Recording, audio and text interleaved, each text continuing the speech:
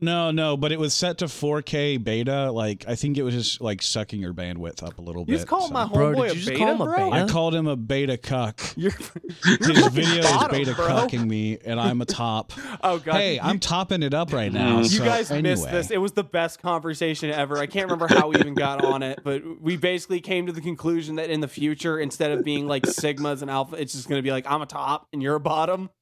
I'm a top, bro. I'm just built People do different. that now. I'm fine with that. The term is power bottom. Yeah, it's but a power top still wins. They talk to you all the time when you're little. They live in, I don't know, it's like a factory where ideas are made. They escaped from the absolute, but the plan went wrong. Reality was flawed from the beginning.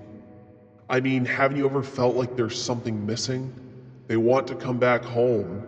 We can save the world if I can just remember my magic word. What? No, the world doesn't have to be the way it is. We can be them. It's their world that's real, not this one. Our entire universe is a bubble inside this being called the Absolute. Yeah, they bypass the death of their reality by becoming fictional in ours. The ultimate pathetic truth in pathetic existence. They told me. See, we made the comics because we knew something was missing. And we tried to fill the gap with stories about gods and superheroes. But they're coming back to save the world. They told me. I'll try and explain this as fast as possible. There's a myth about that. First time I tried a magic ritual, I was 19. You just do this and results will happen. What if we can be smarter? What if we think about these characters that we created? In walks basically King Mob from The Invisibles. Each of these characters, I became the King Mob character, the Lord Fanny character. So what is he? He's more real than I am, with magic. Here we are! Right! Welcome, everyone. I am Sir Miles Kennedy, and this is Chaos Magic News. The closest thing you're going to get to an invisible cell in your day-to-day life. Joining me is my gender-queering co-host, Ford Lanny. How you doing, Ford? How are you, darling? Also, I just got that name, Sir Miles. God damn. Deep cuts. Deep cuts. Well, we aim to please on this episode. Speaking of aiming and pleasing, we have someone very special with us as a third wheel. You know, third wheels provide stability, so that's what we've got for this this tricycle of an episode. We've got our dear friend and resident Grant Morrison expert. Local weirdo? I don't know what any of that actually meant. This was someone that we found in the parking lot when we came to do the episode. And after they said something about like A-E-I-O-U at you, you dropped into a trance-like state and said they must come on the show. And you looked really scary. So I just kind of let you do it. Well, I don't know who this person is at all. He told me to leave the pigeons alone, and then he said that, and I realized. So we're really happy to have him on. Local, how are you doing today, sir? You know, I'm hanging in there. Y'all guys got the magic word wrong. It was actually A, B, C, D, E, F, G. Fuck. God, start writing with my right hand. Yeah, like you gotta break the cycle. Yeah, I'm just glad that y'all guys have given me some McDonald's and a bottle of fresh water. Again, we aim to please out here. We aim to please. Oh, shit. Anyway, if you're new around here, you might not know this, but the way this podcast works is we like to do every 10 episodes or so, just take a break from the news, take a break from current events, and trying to come up with a new Ron DeSantis joke. Like you have to try for those. No, Ron DeSantis is a joke. Buzzing. We should really be coming up with Nikki Haley jokes because she is now the one who is most likely to lose second Trump. Hold on, let's just check in with showrunner Gary from Behind the Glass. Gary. Give us a Nikki Haley joke. Nikki Haley, more like Eminem's daughter, who's also named Haley. Fuck that bitch. All right, here we go. Aggressive. I like it. Anyway, this is the Grant Morrison special. Anyone who's listened to the podcast before should be more surprised that we haven't done this already. We went with Carlos Castaneda before Grant Morrison. That's wild. The first episode was about Grant Morrison. The second episode had references to Grant Morrison. I would be shocked to find if the majority of our episodes didn't have a Grant Morrison reference. Every opening discussion is probably laden with a little bit of Grant Morrison. They are a profound influence on not just us, but chaos magic as a whole.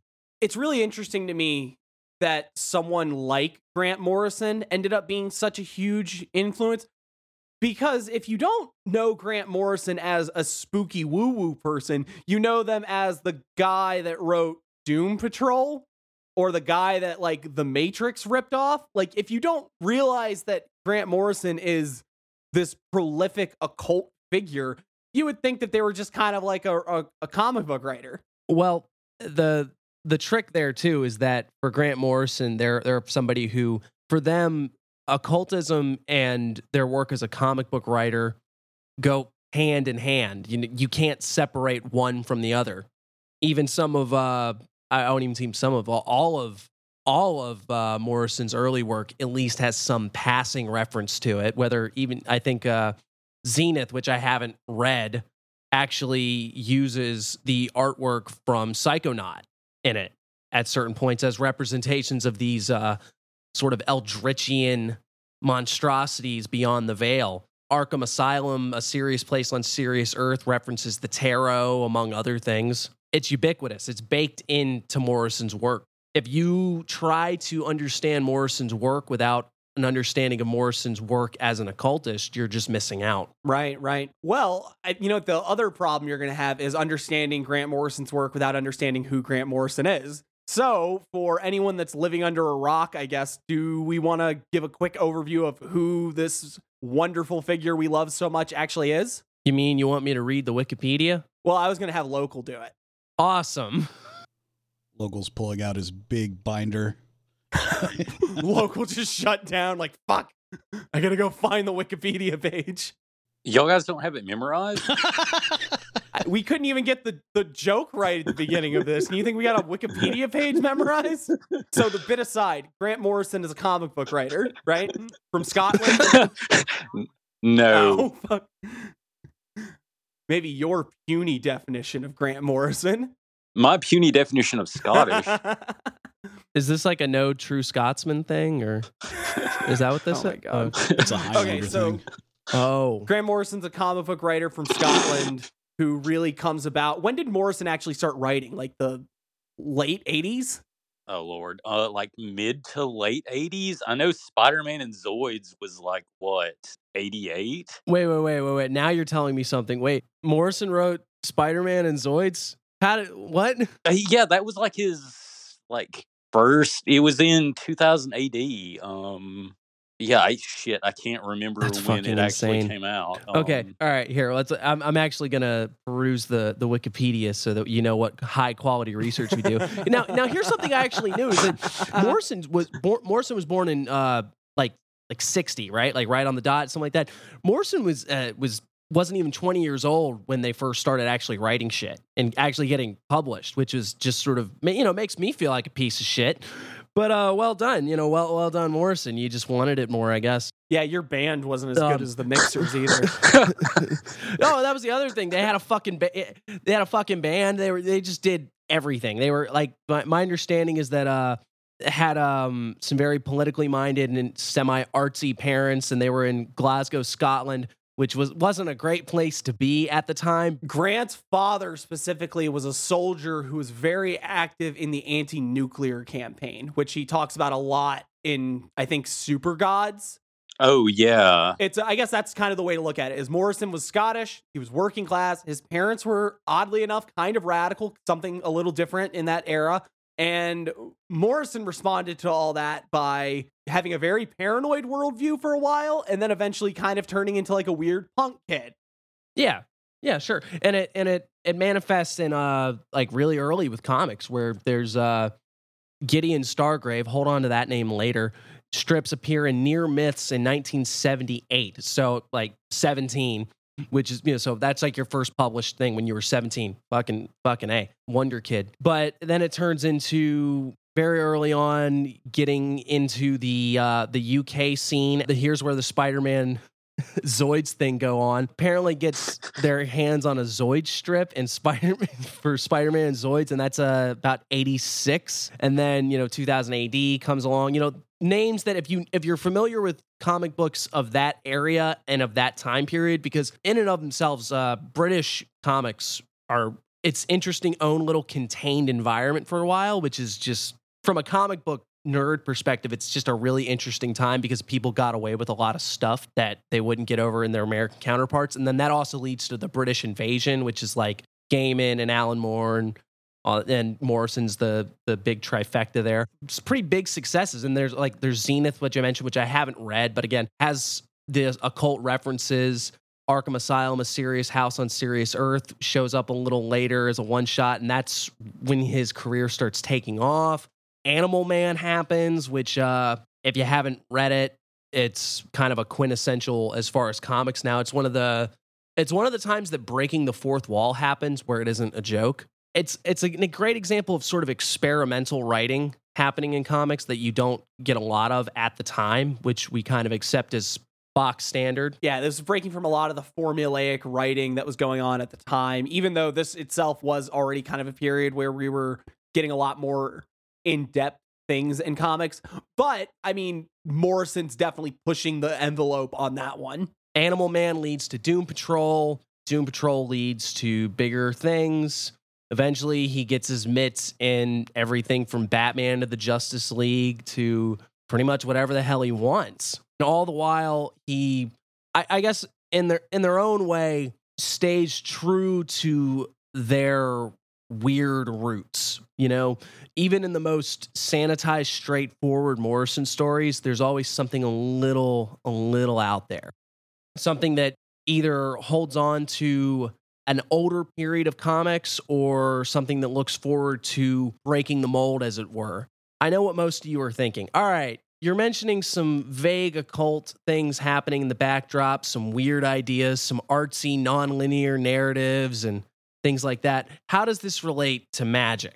I think the biggest thing that we could point to is The Invisibles, which happened on the Vertigo imprint for DC Comics, where they basically just made a little spot for creators at the time to just do, like, hey, if we were just to let you write whatever, like within reason, what would you want? And then Morrison said, I want to take Margaret Thatcher and put her in a cannon and shoot her into the sun. And they were like, well, we said within reason. And he's like, all right, fine. No, hang on. He said it like, well, I want to take Margaret Thatcher and put her in a cannon. When they said within reason, he was like, well, all right, I'm going to take Princess Diana and I'm going to put her in a tunnel. Oh. And like, how big do you want your cannon? Okay, so now that we've gotten some of where we've rattled off 100 different titles that this person wrote and their sort of position as a up-and-coming comic book darling, this is when we start getting into like the spooky woo-woo, and this is why I brought up The Invisibles. The Invisibles started publishing in 1992, went on to 1999 with a couple small breaks in between. And it was essentially Morrison writing a magical initiation in comic book form, the apocalypse, and then also coining the phrase hyper sigil, in which the events of the comic book played out in their life in greater and lesser ways. I'm not 100% on Morrison's writings on magic at the time. I don't know if they were writing. I know in The Invisibles, they give a very baseline understanding of how sigils are supposed to work, as far as like the make a pretty squiggle and then wank off on it sort of thing. Actually, when the book wasn't selling as well as they wanted, and they were going to cancel it, and he was like, "Hey, everybody who reads this, just whack off to this sigil and try to get our sales figures up." Yeah, it was the wankathon. Like it was in the letters column. He was like, "Boy, y'all, go jack off to this, mate." But it worked. The sales figures went up. The Invisibles did not get canceled and ran To my understanding, it didn't get cut short or anything. It ran its full run, ended where Morrison wanted it to end. But I don't know when Morrison really starts coming right out in front and people and saying, hey, here's how magic works, until you get to the lecture that he gave for DisinfoCon, which if you haven't seen that, where are you? Like, you're a chaos magic person and you haven't seen this thing gets reposted in different corners of the web 23 times in a day at bare minimum. Real quick, before we go super hardcore into the magic and the Invisibles itself, I just wanted to ask both of you, what was your experience with like Grant Morrison as a comic book person? First off, I'll say, like, what was the first thing you read by him? Or did you both come to him being like, oh, I heard he was a spooky woo-woo guy and it made me want to read a funny book? Okay, I can tell you the first time I read anything by Grant Morrison, I didn't realize who Grant Morrison was. And that was Arkham Asylum, A Serious House on Serious Earth. I remember getting a Batman phase. Yeah, just getting a vast collection of various Batman stuff, and like I was combing through one shots, and it's like, hey, this looks weird, and it was this absolutely one of a kind art style, and having bounced around, what was there wasn't quite as edgy and unsettling as it probably was at the time, but it was still definitely, like, with the art style and the subject matter, it was weird. It was very out there, and all the occult references went right over my head, and I just walked away going, oh man, ain't the Joker scary. I do remember the hyper consciousness thing of where saying the Joker reinvents himself daily. Sometimes he's a cunning prankster, sometimes he's a murderous madman. And it was like, yeah, that kind of works for the different interpretations of the character. Like, that's neat. I didn't know who the hell Grant Morrison was when I read that, and I did not know. And as much as I loved comic books, and I'll say this, comic books in a lot of ways did set me on the path that I'm on, which is sad.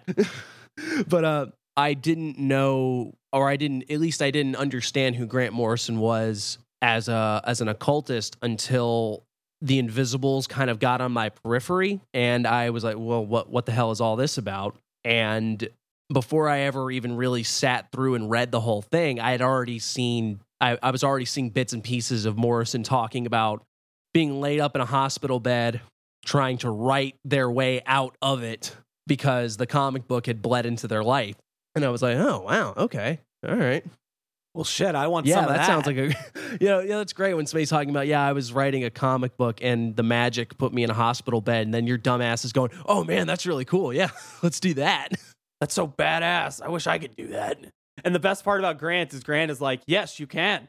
Yeah. Probably going to be awful. But then Animal Man came after the fact, and Doom Patrol I read, and then I don't have nearly as much to say about like when he wrote for Justice League and stuff. And then Morrison cemented themselves as the flagship of DC as far as like the weird out there writers, but also like one of their exceedingly competent ones because of a combination of almost encyclopedic knowledge of DC and then just enough weird ideas to sort of twist them into interesting narratives. Okay. So now every time, if Grant Morrison wants to write Green Lantern, they give him Green Lantern. You want to write for Batman? What? You want to kill Batman off? Okay, sure. that's neat. You want to give Batman a son? All right, sure.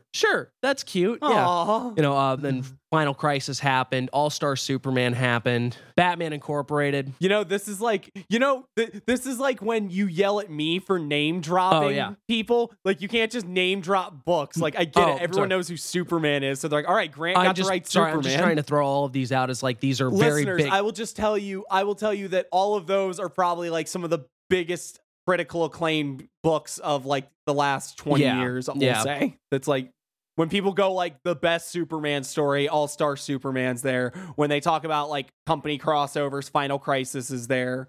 Local, what about you? What was your first experience with like Grant Morrison?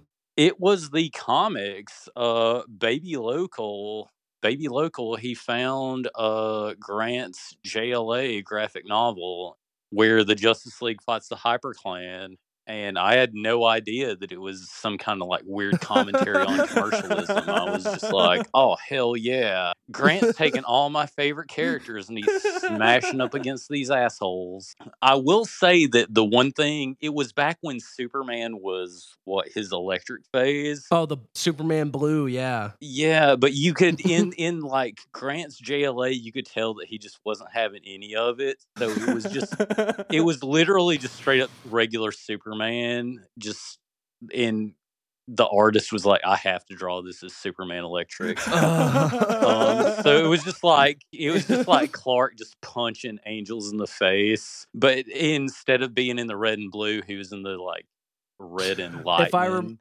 Like it was just ridiculous. Okay.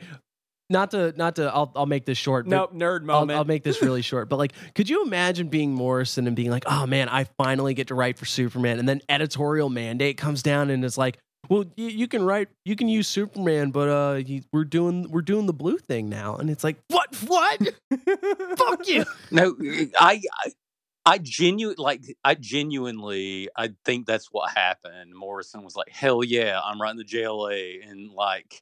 Warner Brothers was like, "Hey, bro, but he electric now." And Grant was like, I said we electric now. Yeah, but Grant's like, okay, he electric now, but he not. But not really, though. This isn't a sham at all.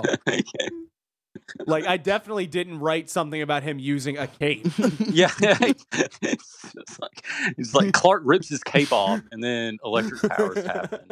But yeah, as far as his woo-woo goes, I had read about Invisibles and how it was like magic stuff a ways ago. I was intimidated by it. I was like, shit, this guy's doing a spell. I don't want to get involved in that. Hang on. Local. That is the good reaction to have, not what co-host did, where he's like, holy shit, this guy ended up in a hospital with a collapsed lung and a flesh-eating virus on his face. I want some of that. That's what normal people do, is go like, I don't think I want to read that one. You guys doing demon stuff? Like, holy shit, you guys doing demon stuff? I don't want to do that. I'm going to read Spider-Man. Fuck this. Then Warner Brothers showed up and said, I said we doing demon stuff now. Okay. But yeah, I like Invisibles. It gets into consent stuff because he's like, okay, this is a spell that I am doing, and it's fine that he's like, this is a spell where I'm doing, but readers is dumb. Like, well, that is the most interesting thing to really think about with the Invisibles, is that this was a comic book writer telling you he was doing magic, spooky stuff to a bunch of people that totally did not believe in that shit at all.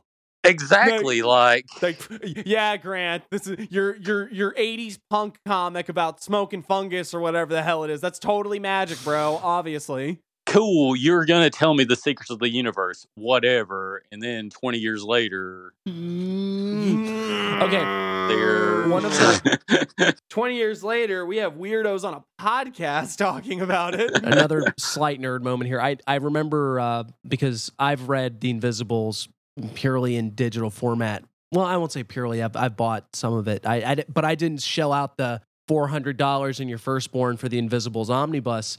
And even then, I'm not sure if it has the letter sections. But I ended up tracking down, like somebody had compiled all of the letter sections from the different issues of the Invisibles, and there's people that are just sending in letters that it's like, hey, I read your book and there was this weird synchronicity happen here and this and that thing. So people started reading this and almost immediately having these kinds of spooky woo woo, like, hey, you know, I read this and then this happened, and Morrison is just responding like, yeah, fam, I don't know how that shit works. This shit is scary, right? Yeah. Like winky face. I think there was almost a thing where I'm just trying to remember one response where it's something to do with the Arcadia arc, but they just say something to the effect of I'm not sure if you're the one doing it or if I'm the one doing it, but at the same time it's like, Grant, you're the one writing the comic, aren't you?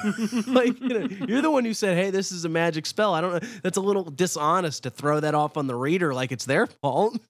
Yeah, like, that's where I'm at. Like, as someone that is kind of well-versed in spooky woo-woo, I would still be leery of someone going, hey, I'm doing a book that's a spell, check it out, without knowing what you're getting into. Yeah, I guess in that way of like, be careful what you're letting in. Well, I mean, it's different than that, though, to a certain point. Again, of course, like if you're someone that doesn't believe in that shit at all, whatever.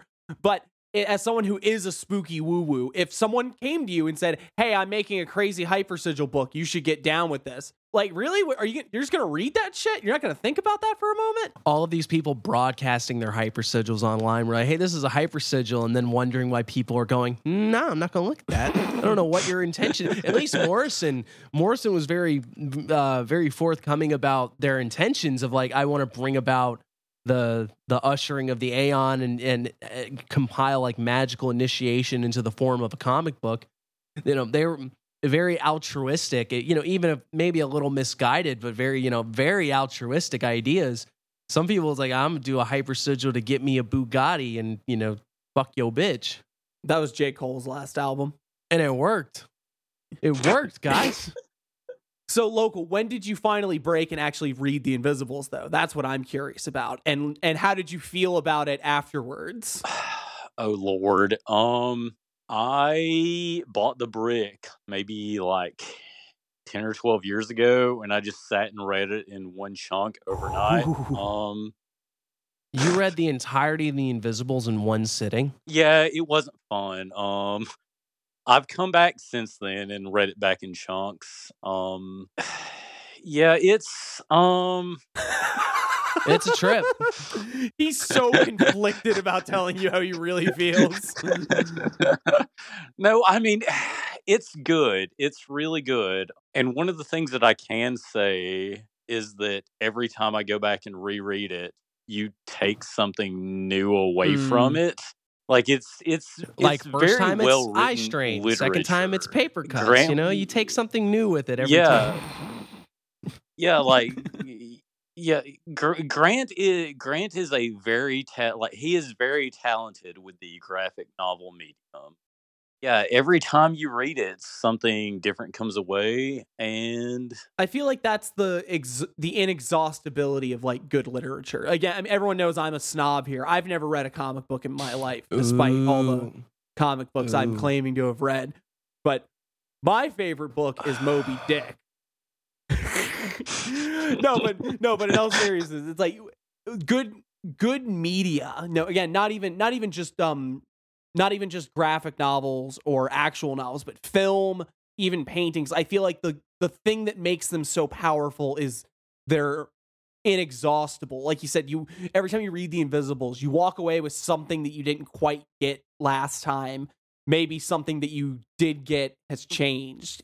It's definitely not a static thing that you can figure out. That's, I think, my big line for when I think art crosses over into magic. So before we go too deep into The Invisibles, because I know we want to talk about the Hypersigil trilogy kind of as a whole, do you guys have any favorite works of Morrison that are either not in that trilogy or we haven't really talked about in depth up to this point?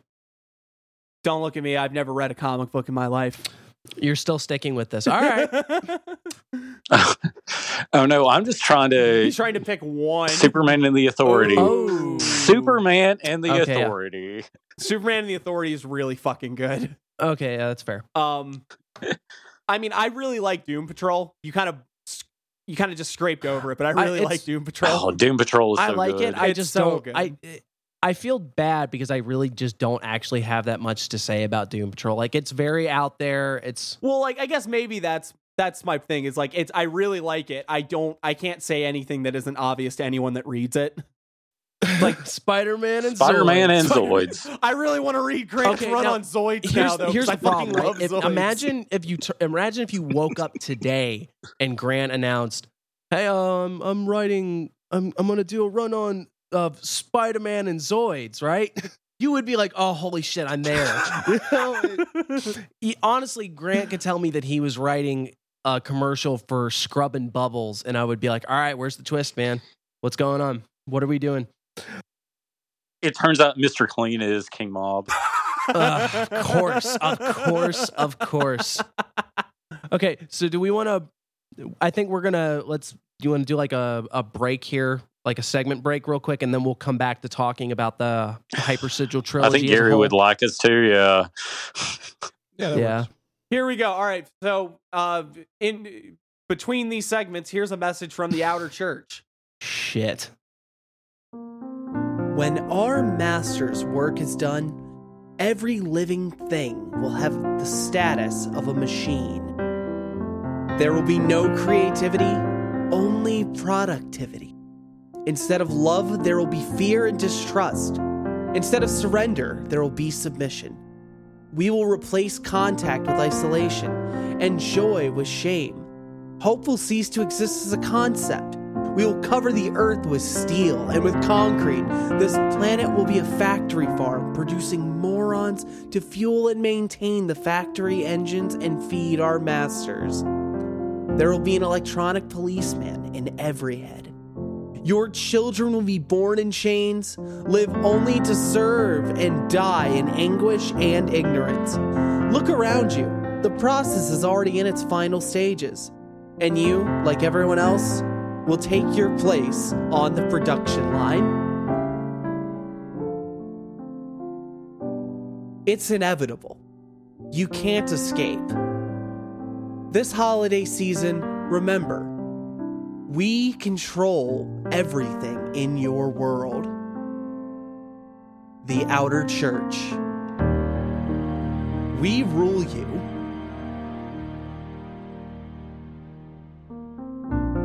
I'm Johnny Francis. I wasn't in this special. Hey, where'd the music go? I was still going here. Whose job is this? Okay, so you used the phrase Hyper Sigil trilogy. I guess we poked on what a Hyper Sigil is before, but do we want to maybe say what it was in Grant's words, maybe? Yeah, and this goes back to what we were trying to touch on probably poorly earlier. For Morrison, their skills and their work as a comic writer is almost inseparable from their works as an occultist and a magician. Those are exemplified in the Hyper Sigil trilogy, as Morrison has taken to calling it. And those are 3 separate miniseries, or I guess with the Invisibles was 3 different volumes. The other 2 are much smaller. There's Flex Mentallo, which I was calling Flex Mentalo this whole time, but then I heard it pronounced on the Doom Patrol TV show, and it's like, oh, I guess I'm the asshole. There's Flex Mentallo, there's the Invisibles, and then there's the Filth. And all 3 of these are touching on the relationship between fiction and reality, and then specifically the Invisibles as the prime example. This is the comic series that coined the term Hyper Sigil, because that is a Morrison invention. Don't let anybody tell you otherwise. And it's the idea of a sigil being a form of symbolized intent in a quick thing, where it's a glyph, it's a mantra, sometimes it's done as a posture, but most of us are familiar with it as a little squiggle, just a simple glyph of my desire is to be king of the moon next Sunday, right around 2:00, that sort of thing. But Morrison takes that and adds the 4th dimension of time, in that it is a form of symbolized intent that you were working with over a long period, and by manipulation of this symbol within its own context, you were able to affect change. And for him, that turned into a comic series where Morrison He got his creates... face eaten by a flesh-eating virus. I'm getting to that. Where he got put into the DC Comics universe. Where he got a really cool redhead girlfriend. Real quick before you go into the bare bones of what happens with the Invisibles, I just want to read this. This is from something called Pop Magic that Grant wrote well after the Invisibles. Well, not well after, but... And that is from Disinfo's Book of Lies, right? It was it was concurrent with the last volume, right? I can't remember. When did the Invisibles end? It was 99, right? December, 99, yeah. December of 99. Yeah, because it was the new millennium. I feel like Disinfo's book came out in 2000 something, 2005. I know the DisinfoCon lecture, the infamous one, was 2000 on the nose, and I feel like it was after that. 2003. Yeah, so it's after Grant knows they're a winner. Yeah, right. Anyway, so he wrote this, and this is just a little section called hypersigil. The hypersigil or supersigil develops the sigil concept beyond the static image and incorporates elements such as characterization, drama, and plot. The hypersigil is a sigil extended through the fourth dimension. My own comic book series, The Invisibles, was a 6-year-long sigil in the form of an occult adventure story which consumed and recreated my life during this period of its composition and execution. The hypersigil is an immensely powerful and sometimes dangerous method for actually altering reality in accordance with intent. Results can be remarkable and shocking. Well, I mean, there's really not. The hypersigil is one of those things that gets thrown around like every, my what was the joke? My Angel Fire page is a hypersigil because I have all the hyperlinks in it. Yeah, oh, God, because I have the hyperlinks. Yeah, some shit like that. About that. But but at least from the horse's mouth, Morrison lays out what they were thinking when they brought up hypersigil. Now, granted, there's loads and loads of ways that you can go with it in different directions. I think the important thing for Morrison is that it's not like a collection of sigils, It's not like I just got 1,000,000,001 sigils and put them all together in like a box and that's my hypersigil. I think for Morrison, at least, there's something very important about like the temporal and historical aspect of it. I think like that's what I think his bag on this really is. It's what was important about The Invisibles is that he got to write another issue each month. Right. It wasn't just, and Morrison even makes note that their life was changing while they were writing. As we'll get into the actual plot of The Invisibles overall in just a minute. There's an example of a character who is clearly a stand-in for Morrison themselves gets infected with a sort of flesh-eating virus. And Morrison ends up in a hospital with a flesh-eating virus, really fucked up. And Morrison mentions writing, like I said at the beginning, writing their way out of it, where they take the sickness and illness that they're dealing with and create this sort of bad guy to fight with and a means to work its way out of it. And I don't think that Morrison is chalking everything up to like, oh, well, I wrote about it in the comic and that it just made it go away. But it was the notion that by giving the character an out in the book, it granted an opening of some kind or a means that Morrison themselves could actually heal and not end up as like a tragic casualty. Imagine if the Invisibles had just stopped there. God. And that's the important thing, is that while these changes are taking place, it's like, well, what happens now? I did this in the book, and this is how my life changed. So if I go in this direction, what happens? And you can even notice a lot, King Mob doesn't end up quite fucked up like that ever again in that book. In Super Gods, Grant talks about, like, he refers to the Invisibles as a voodoo world. Yeah. And they say, like, I tried to keep the world as close to the real world as I could, and then I would just change subtle things, and it would change the way my world worked. I have a weird view on hypersigil, like, hey, is it just a regular sigil? Like, but the voodoo world, I get it. He made a voodoo doll of okay. Yeah, I see where you're going with this. Because hang on, actually, because he uses that. He doesn't use that exact phrase, but he talks about the voodoo doll here in Pop Magic. Let's see. The hypersigil is a dynamic miniature model of the magician's universe, a hologram, microcosm, or voodoo doll, which can be manipulated in real time to produce changes in the macrocosmic environment or real life. Maybe we've been fucking it all up, and like, because people got really into the idea of hypersigils, like we said, like my meme page is a hypersigil. Maybe if he had called it the voodoo world, we wouldn't have all of that shit. We'd be like, okay, at least we understand what this is. It's a thing that was supposed to be his life, and he manipulated. Because we all understand how the voodoo doll works. No one's arguing about like sigils or temporality or any of that shit. Now you're just like, no, it's a voodoo comic. My life gets better when I write the main character, Big Dick McBig Hands, as like getting $1 million every week. I don't know why people read it. It's probably just because that's the only way I could get this money. Dear consumers, King Mob is a millionaire now. I know specifically the Shinriko stuff. That happened straight up like what, a month after the subway bombings? Like Grant was straight up just like, oh no, an atrocity just happened. Let me write it into my book. And maybe that was part of their attempt of like, I need to keep this world as I need to try to keep my voodoo world in line with everything else that was going on.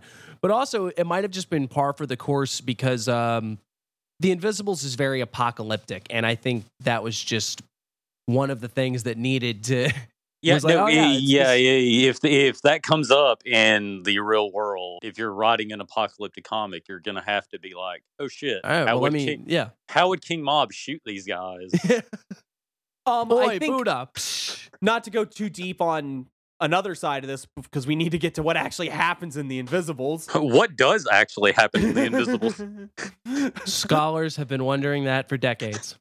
The one thing I will say is that if you know anything about Morrison's ideas of emotion and power in that kind of aspect of the way like energy works from people's emotional reactions to things and such, it makes perfect sense that he would put something like that in there. If the idea is that part of the hyper sigil is that people are reading this comic, tons of readers seeing like the tragedy that happened this month in a comic book, going like, oh fuck, I think we should just be thankful that it ended before 2001. That'd be like the entire. That'd be a couple months. Yeah. Of fucking Lord. Lord! I swear to God. They probably wouldn't let him get away with that one though. Warner Brothers would be like, nah, he electric now. King Mob is electric now. Man, I hate King Mob Blue. King Mob Blue. Jesus. Yeah, but then he splits into King Mob Blue and King Mob Red. And, man, King Mob Boy was the worst character ever, guys. King Mob Boy Prime. Okay, come on. So what's The Invisibles about? What happens? Who's the invisible? Yeah, so King Mob is Grant Morrison's struggle with becoming bald. Holy fuck. Oh my God. And this is the densely intricate web that is The Invisible, because that is actually an accurate statement. Lord. God, please don't put that in the podcast. We're putting on the podcast and we're sending it to his Substack so he knows he said it. Boy, you bald mug. If somebody asked me to explain The Invisibles in as succinct a way as possible, I would say that there is an outer church of archons, which are extra-dimensional demonic beings that are the secret rulers of the earth. And they are in a war against the Invisibles, which are a network of clandestine psychic terrorist cells that are attempting to overthrow their regime and free the human spirit. What does that actually translate to? A bunch of weird, psychedelic, spiritual muckabouts getting in all kinds of strange shenanigans against very very out there alien-like presences.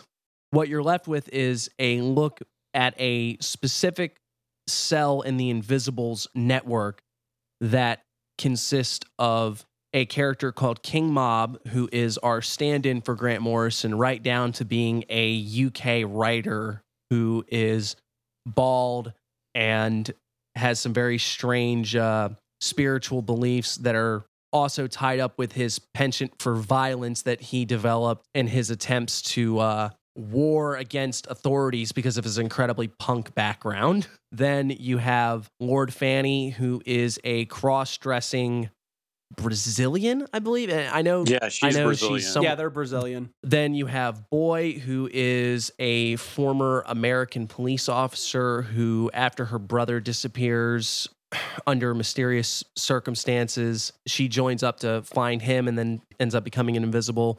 Then there's Ragged Robin, who is psychic and also kind of bonkers.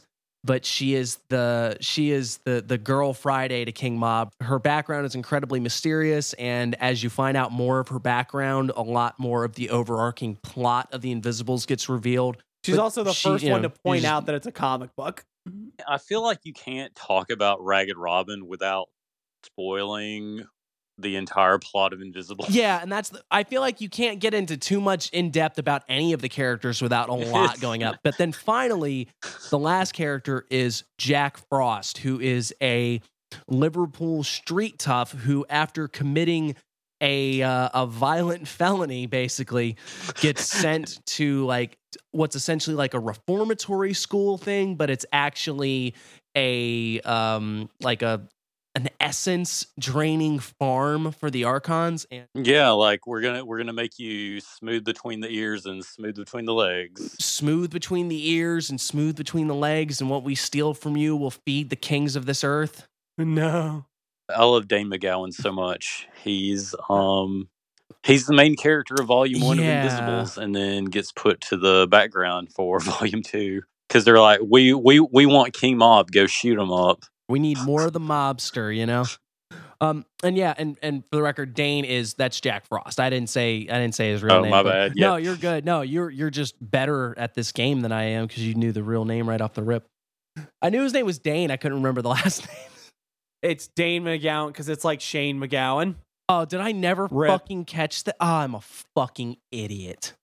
So basically, after Jack Frost gets sent to this reformatory school, which is actually like a brainwashing, essence-stealing factory to feed the Archons, King Mob busts in and just shoot him up, bang, bang, messes the place up, and then just dumps Jack out on the streets. Like you do. Oh, okay. Yeah, like you do. And then he meets Tom O'Bedlam, who is just possibly my favorite character in the entirety of the Invisibles, even though he's in a collective of about 6 issues, and like 2 of those are flashbacks. But he meets Tom O'Bedlam, who is a homeless man who is out of his mind, but he actually initiates Dane into the Invisibles by slowly but surely peeling back the veil and implanting all of these sort of subtle psychic magical teachings into him. And then some not so subtle where it's like, all right, we're going to jump off this building. And then like when they do, a portal opens and he's in like the astral realm. Yeah, and there's also the infamous blue mold. Yeah, the blue mold that you smoke. But guess what? You can't get high off of smoking blue mold. Spoiler. After that initiation, Tom just disappears because, you know, the wise sage comes in, and once his lessons are taught, he disappears again.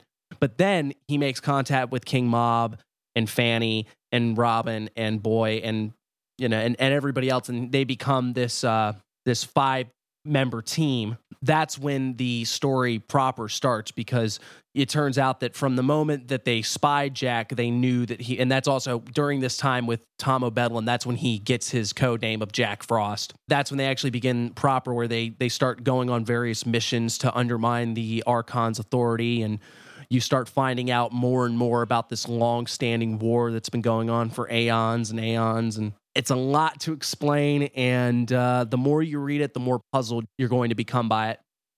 Whole programs and podcasts and books too. Lots of books, actually, more than you would think.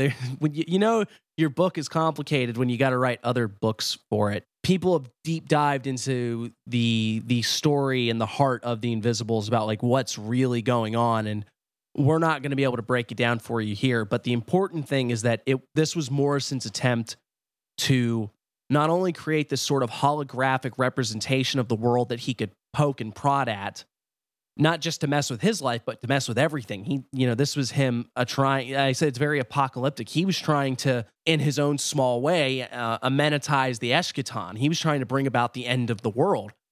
And it wasn't, all gloom and doom. Part of it was going to be all of us sort of waking up. And in that same vein, it was also the idea of by reading it, you were becoming initiated into this magical universe along with Jack.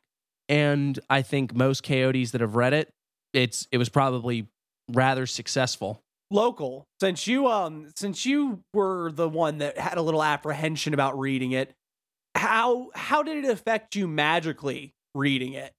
What was Grant's stated intention when he started Invisibles, it was like, if you read this, it will give you the secret of the universe. There was something to that effect. I'm Yeah, sure. like It's yeah, literally like, something like that. He had a tall order there. and I mean, I guess they succeeded. It definitely, as I was reading it, influenced what I was looking into as far as woo woo went.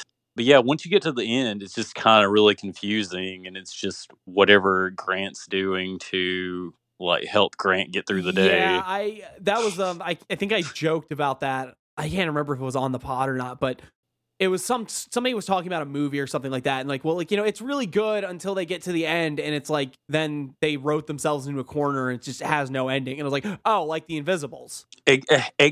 Exactly. Like, And it's not even like a huge criticism, because it's not like the ending is like the worst thing ever and it will be like, oh, the Invisibles was great, but that ending just fucking sucks. It turns out when you're writing a book with the intention of bringing about like a new state of consciousness and understanding of the world, because that's Grant's ideas. Like Grant is definitely one of the everything is consciousness people. Grant definitely thinks that it's all about us like exploring the higher dimensions of existence and stuff like that. Like, he likes those kind of terms for it. But the point is, when you're bringing about something that's supposed to be like the next evolution in humanity, you can't write that in a comic book because it wouldn't make any fucking sense. And that's what the ending of The Invisibles is. It's like, this doesn't make sense. This is kind of like I guess a fever I understand dream. it in the sense of Invisibles is something that you're supposed to reread multiple times and take away different things every time. So why would you have a solid ending? Yeah. But also, that shit's crazy, Grant. Like, just tell me who win. Why couldn't King Mob just have come out and shot the Archons in the head? Like John Rambo style? Like that would have been way better. Look, I just want King Mob and Ragged Robin to get smooch on the lips, and then camera pans away and credits roll. And everyone has a happy ending, and that's fine. And then I can go read the filth and get real sad. Yeah. Oh Lord. I will say that I think that the third volume of The Invisibles definitely suffers the hardest. And while I do think that the second to last issue gives us a halfway decent climax to the particular battle that the main cast has been fighting, the last issue is mostly a clusterfuck. It's incomprehensible. And I don't think Morrison would be even insulted by saying that, but it's a fucking mess. It definitely suffers, and I think it's what you're talking about on a certain level, where it's that trying to express some very high-minded ideas, and it's probably my same complaint that I have with the ending of Luda. You're trying really hard, almost at the last minute, to tie in a bunch of really out there ideas that maybe I'm not smart enough to get. I don't know. Maybe there's some people that are listening to this that are just going, "You fucking hacks! What do you mean you didn't like it? You didn't think it was the perfect ending to everything, bro? The sentence is up. It's literally a period. Like that's as a hyper sigil. The ending of it is I guess that's the peak eschatology, where it was the idea of like Morrison was putting right at the last minute the ultimate liberation of humanity and everything else. We were all going to be pulled like a tractor beam into the shining white brilliance of the hereafter, or whatever it is. When you get beyond the battle that's been waging since the beginning of forever, and you can see what's beyond it. And I don't know if you guys noticed or not, that didn't happen. Yeah, what happened 2 years later, way, guys? What? We're not all happy now? We're not all living in the utopia beyond time and space? Look. Shit, no wonder my shoes hurt. Marquis de Sade promised me that I was going to get whatever I want. Everybody gets whatever they want. No bullshit. The Marquis de Sade stuff was some of my favorite fucking... I really have to figure out who this Marquis de Sade guy is. He seems like he has good ideas. She's a singer. No. You guys are thinking. You're talking. You guys are thinking Marky Mark. You're right. Yeah, it's the Funky Bunch. Marquis de Sade and the Funky Bunch. Yeah. Jack Frost and the Funky Lord. Bunch. That's the Invisibles in a nutshell for me. I hate all of you so much. Hey, Gary. Okay, quick question. Did you notice we finally broke the duality and the Manichaeism of us versus them and good versus evil in this division, and we learned to all see ourselves as one, and we broke the scaffolding that had become a cage on our being? Do you remember when that happened? Yes, and I think that's great. Oh, man, I guess the comic worked for you. Shit. Yeah, you guys did it wrong. You We're read it just backwards. too dumb to get it, guys. We're just really You're not as stupid, and that's why we're Baster still as top as talking I about am, this so- comic. Well, I mean, I've only read the Wikipedia, so Oh my God. Could you imagine trying to understand the Invisibles just by reading the Wikipedia page? I literally just read the Wikipedia page and I was like, what the fuck is this talking about? And I've actually read it. Like, what are you saying? And no one's faulting Morrison for not bringing about the new Aeon. I don't think anybody gets that impression. And I don't think that if you really asked Morrison, like, that was like even their intent. I think that was just like that had to be where the ending was, you know? So yeah, of course that's where I'm going to end all of this. So it's like, even if we get halfway there, this comic was a success. I don't know. See, I do have this weird idea, especially just because I've listened to a lot of Grant talking today. I think Grant really had the idea that maybe, just maybe, like the Invisibles was going to be the prophetic ending to the 20th century. In his way of saying it, he'd be like, "Oh yeah, it was dramatized and it was just, a wild, fun comic book version of it, but that's going to be what happens. That's going to be the thing. We're all going to transcend." And, I think Grant Morrison is hurt by it, and I think that's part of what the filth is about. And that's perfect because that is what we are about to talk about. Wait, what's the film? Keep taking the drug. Keep looking for signs that somebody loves you. So Grant Morrison's The Grit. That's what we're talking about now. The James McAvoy film, The Filth. Professor X doing some, I don't know, crime drama. Oh, fuck. That was the other thing we forgot to talk about as far as Grant Morrison's exceptional influence on comics. Grant Morrison's run on the X-Men. That's why he's bald. Yeah, Cerebro connects to his scalp better with hair. Although that's actually an example of Morrison saw what was going on in the movies and brought that into the comics. So the reason it was I don't know, but it was also a very, very, very, very notable run on the X-Men that to this day stands up and gave us John Zorn. I hate you. It gave us Phantom X. Oh yeah, Phantom X too. Phantom X is the most Grant Morrison character because they're like, yes, I have 3 brains and one of them is a spaceship. That is pretty Grant.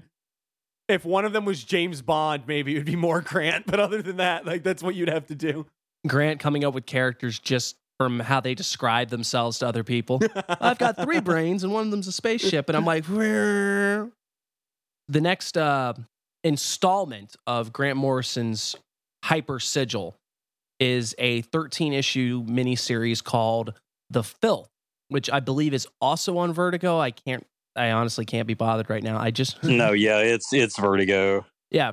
Okay, and this covers a character named Greg Feely, who is a middle-aged man living alone in the UK who has some very eccentric taste as far as his sexuality. He has a cat. Yeah, Tony. Tony is his precious boy. And that's the other thing. Grant Morrison has a fondness for cats. Comes up a lot in their work. Nothing really to be said about it beyond, who doesn't love a cat, Greg lives alone with his cat, Tony, and wakes up one day, comes home from work, and is awakened to the fact that he is actually a sleeper agent for an organization that secretly governs the world called The Hand. And you'll notice the parallels almost immediately in that Jack Frost gets initiated into a sort of a secretive psychic terrorist cell to battle against the authorities of the world, Greg Feely gets basically reactivated to be reminded that, oh no, you're actually one of the enforcers of the status quo enforcing secret organization that controls everything. So it's right off the bat, you're getting almost the opposite.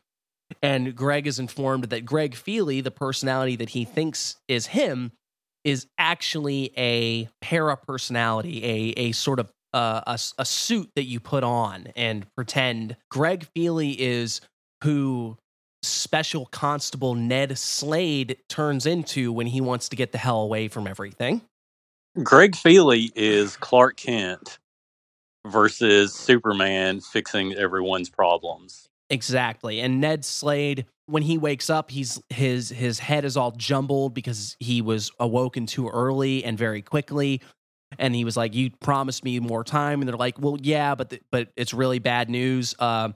Spartacus Hughes, who is another agent of the Hand who has gone rogue, is now running rampant with his elite training and intricate knowledge of the Hand to basically cause all kinds of what is Spartacus fuck-ups and Hughes' shenanigans. superpower? It's something like anti-society martial arts. Yeah, something like that. Like, no, I know the ninja moves to bring society down. Yeah, and that is essentially, and that is because the entire point is that the Hand enforces status quo, which is very on the nose. You know, status quo, status quo. The Hand is described as the cleaners of the filth, all of the muck and mire that piles up along there's even sometimes it's taken as very literal because you see the Hand has these mounds, like these disposal areas where it's like dead bodies and porn and like destroyed technology and all this stuff, and it's just these massive piles that they're just processing and getting rid of. Basically, when any kind of like paranormal, supernatural technology that the world isn't ready for, or any of those things being used as a way that would disrupt the day-to-day operations of ordinary people, the Hand step in. And Greg/Ned is our stand-in because his memories are still bungled as fuck, so he doesn't remember what's going on. And in the meantime, he's still holding on to this Greg Feely personality because he feels like Greg is more real. You know, Ned is barely awake, but Greg is still like worried about his cat Tony, who is sick. You know, it's old sick Tony. It's really sad. So right off the bat, again, you're seeing these complete reversals. The Invisibles being like this punk anarchy, man, fuck the system, fuck the establishment. Everything that's going on is normal, but normal is actually fucked. And then meanwhile, you have the Hand, which is like, you know, people are just trying to live their lives, and like all of a sudden, Spartacus Hughes is here throwing a cruise ship full of people into a cannibalist, like turning them all into like crazed cannibals. Like Event Horizon shit. Yeah, like totally. And Spartacus Hughes is shown to be incredibly capable and easily manipulating people into complete disarray almost at the drop of a hat. It's like he walks into a room and people start going crazy. I mean, yeah, it's it's anti-social martial arts. Like that's like his power is literally like causing I'm going disarray to of the cause social fabric. Like, and meanwhile, things get bad when I show up. That's my power.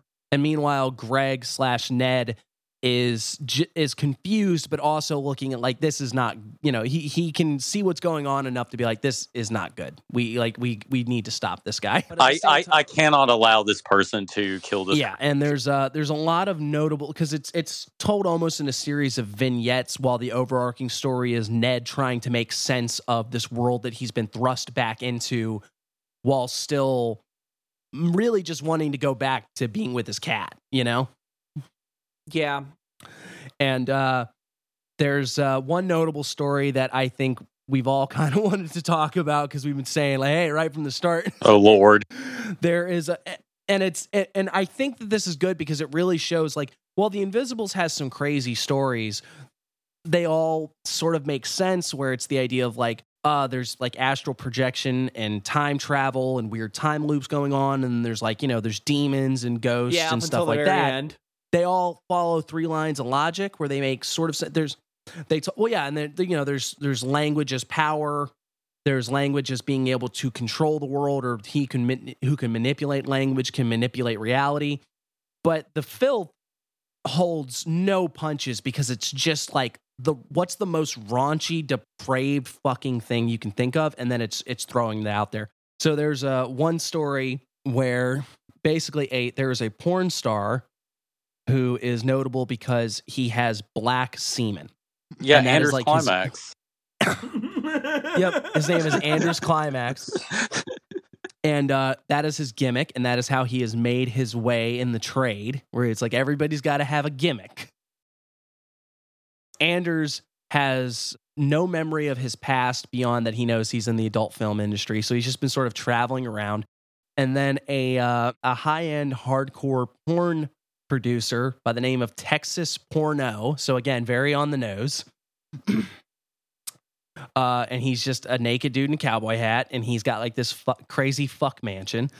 Basically, he kidnaps this guy and uses him for an arcane ritual of some sort to weaponize the man's sperm and release giant hostile sperm cells that just attack anything with a uterus, and they just they touch you and you explode. Me and your girl when. There's even there's a line, having reread this not too recently, there's a line where it's just like seeing what's going on, and Anders just says, "How much does this guy hate women?" And it's like, yeah, it's like that's all you can say Grant about it. Morrison Like, commenting on himself. The entire arc is just what the fuck. Mm-hmm. And that's one story. I wanted to talk about Dimitri 9 is what I wanted to talk about. Oh yeah. Oh sure, Lord, sure. Dimitri 9. We'll talk about Dimitri 9, the Soviet era cosmonaut monkey who was the world's greatest assassin. He killed JFK. He killed JFK. I am the chimpanzee who shot Alpha Primate Kennedy. So don't fuck with me, man turd. One of the best lines ever written. And everything in the filth is just shit and cock and balls and cum and blood and shit, turd, fuck you. Like, it is just this celebration of everything depraved and awful in our society. And it's really wrapped up in where the UK was at that time, because there's a constant motif of like the closed CCTV cameras that are just all over London to this day. They're still all over London. And in a way now, like really it's more, the world is more like that than ever. But also like the pedophilia panic of the time is brought in there, because there's like a spot where Dimitri 9 shows up at Greg Feely's apartment and somebody thinks it's a little kid, so then the police come kick in his door. Yeah, you know what else? And you didn't mention this, is that the hands idea, it's a status Q. There's another Q related thing that became popular a couple years ago. I'm starting to think I know what the hyper sigil of the filth actually accomplished. Oh God. Ooh. Just a thought. Oh no! But, down. What did Status Q do? Yeah, write it out for me on a page and sign it. Well, let me tell you about this site called 4chan, and this great American who used to post on there. I am curious because I read The Filth a while ago, but both of you actually reread it fairly recently, I believe. One thing I'm not sure of at all is this in the Hyper Sigil trilogy because it's exploring similar like narrative themes, or did Grant actually think that, or rather did Grant say that this one had specific effects on his life too? Because this obviously isn't like the same voodoo world kind of idea. Feely is not just Grant Morrison, though he is kind of Grant Morrison. I would say that whether intentional or not, I think The Filth is absolutely... You know what, maybe it, and I don't know for a fact if Morrison said, oh, this is part of my ongoing Hyper Sigil, but he does put it in the Hyper Sigil trilogy. And Greg Feely is definitely Morrison to a greater or lesser extent. And in a weird way, he is the sad face of the reality of what does King Mob look like 10 years after the end of The Invisibles? Max Thunderstone. Ooh, that's what I picked up, is that like Max Thunderstone, the filth character, is just a parody of what Morrison was trying to do with King Mob in The Invisibles.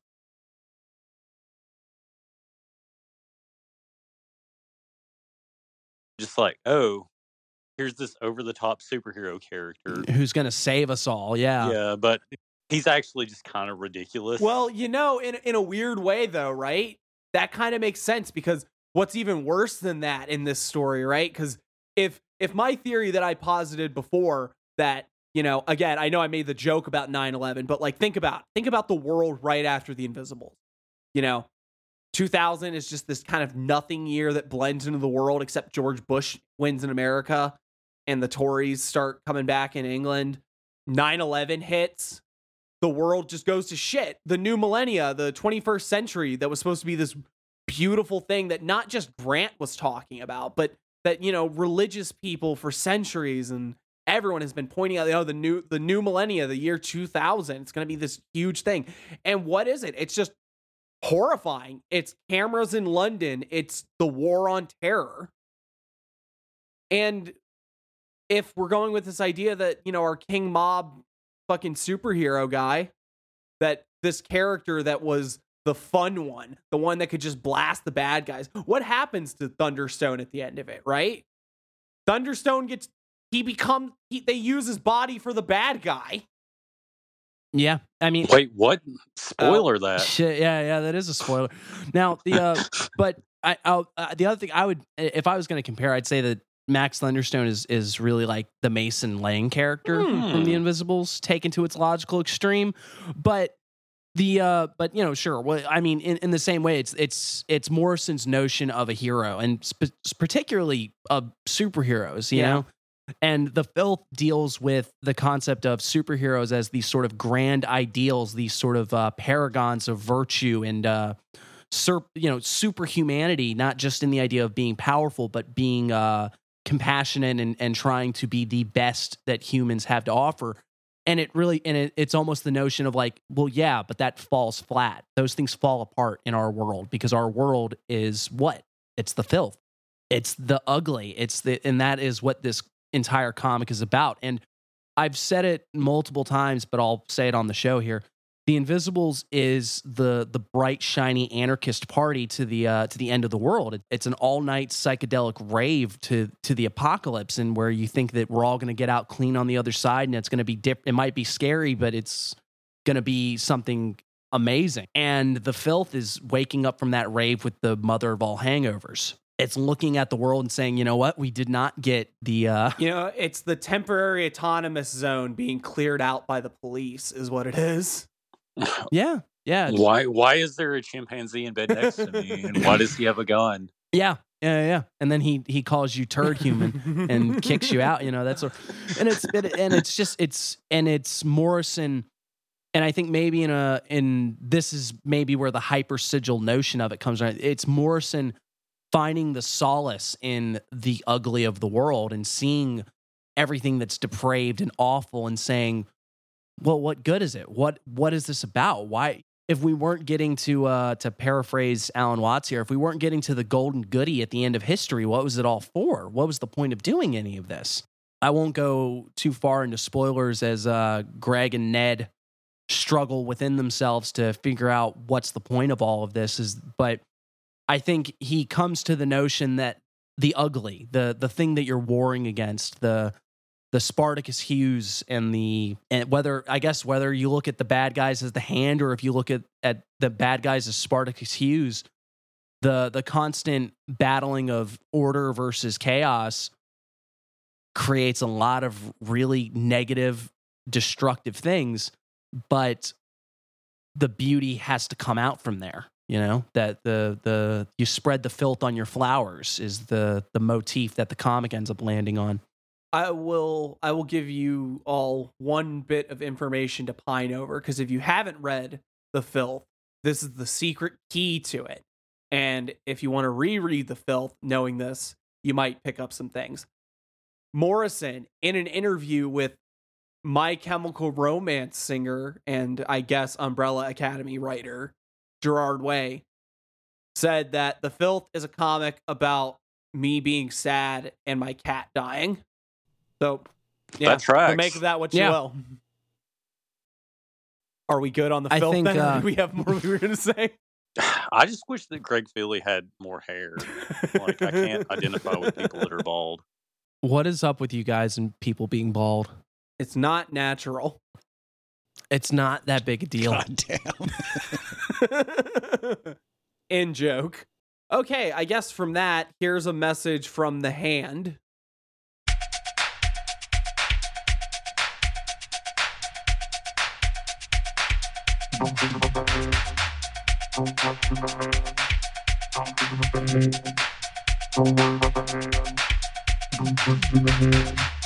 The hand has jurisdiction over all earthly agencies. The hand gives and takes. The hand strikes. The hand signals.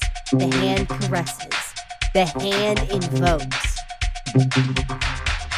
We enforce status quo. The way it is, we enforce it by removing and safely destroying all that is not status quo. We are the hand. Don't worry about it.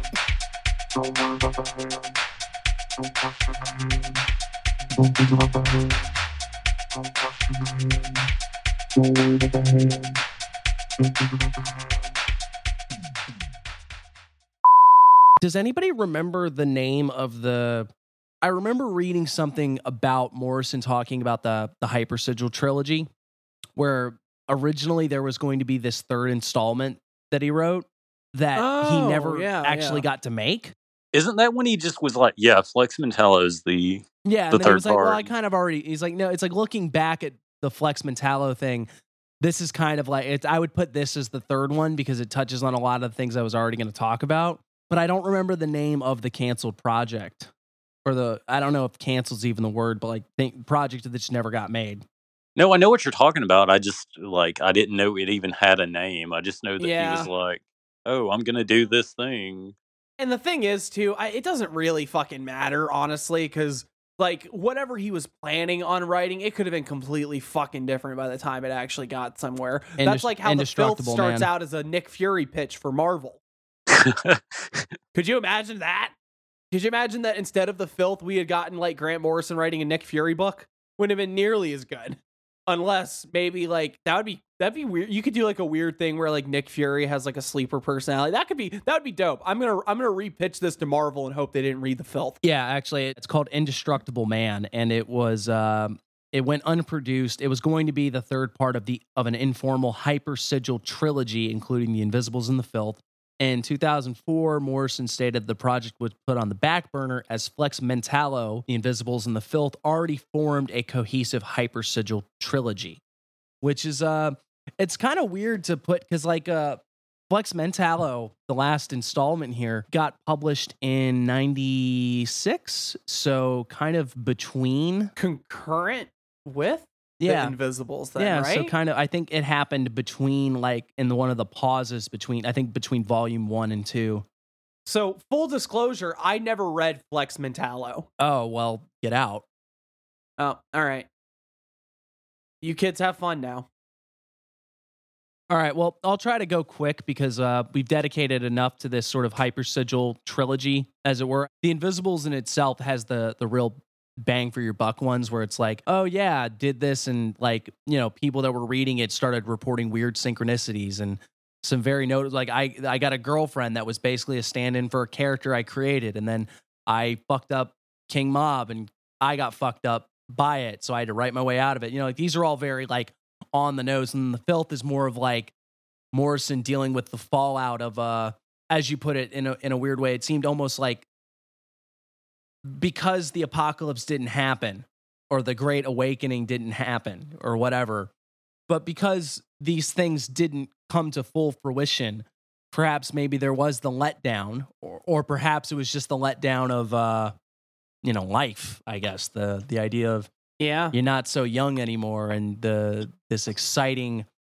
anarchist dream maybe didn't pan out quite the way you thought it would, or for whatever reason. But I'd still see the Filth as very much like a Hypersigil, if nothing else, attempting to wrestle with the world and sort of try to use your comics as a magical means of inoculating yourself, or in a way trying to use the comic medium as a means of magical interpolation of the world, if that makes sense. Yeah, it's trying to use art as something to help you understand the world itself. I think that's the difference between the Invisibles and the Filth. And again, I haven't read Flex Mentalo, so I can't really comment on it, but I can't help but feel that Grant is like shoehorning in another comic into what is really two series that are like polar opposites of each other in every way, that show like Morrison's full journey here. The Invisibles, 6 years. I can't remember how many fucking issues. Going through all these fantastic ideas. This is Grant having the time of their life. And then after the ball drops on the year 2000, and it turns out that we didn't get the amazing utopian psychic rave to end the world, how does Grant deal with that? A very short, brisk comic that shows you not only that the world as it exists now is as horrifying as anything that was in the Invisibles, but also that there's beauty in it. And I'll point it out later when we talk a little more about Grant's like specifically writing about magic. I think it represents a shift you see where Grant goes from talking about, let's say, maybe utopian ideas and ideas of personality and breaking down the us versus them kind of warring of self, and he gets more focused on meaning. Okay, yeah, sure.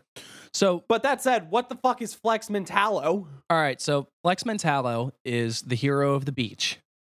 This is the deepest comic I've ever heard in my life. Okay, so short version, in Doom Patrol, they introduce a character named Flex Mentalo, who is like a parody of those, I was a nerd getting sand kicked in my face, and then I became a hunk with, all I did was send in a stamp, and I got my anchor arms, and I puffed them up, whatever the hell SpongeBob reference. I'm just like you, but then I grew a dick, a brain, and a heart.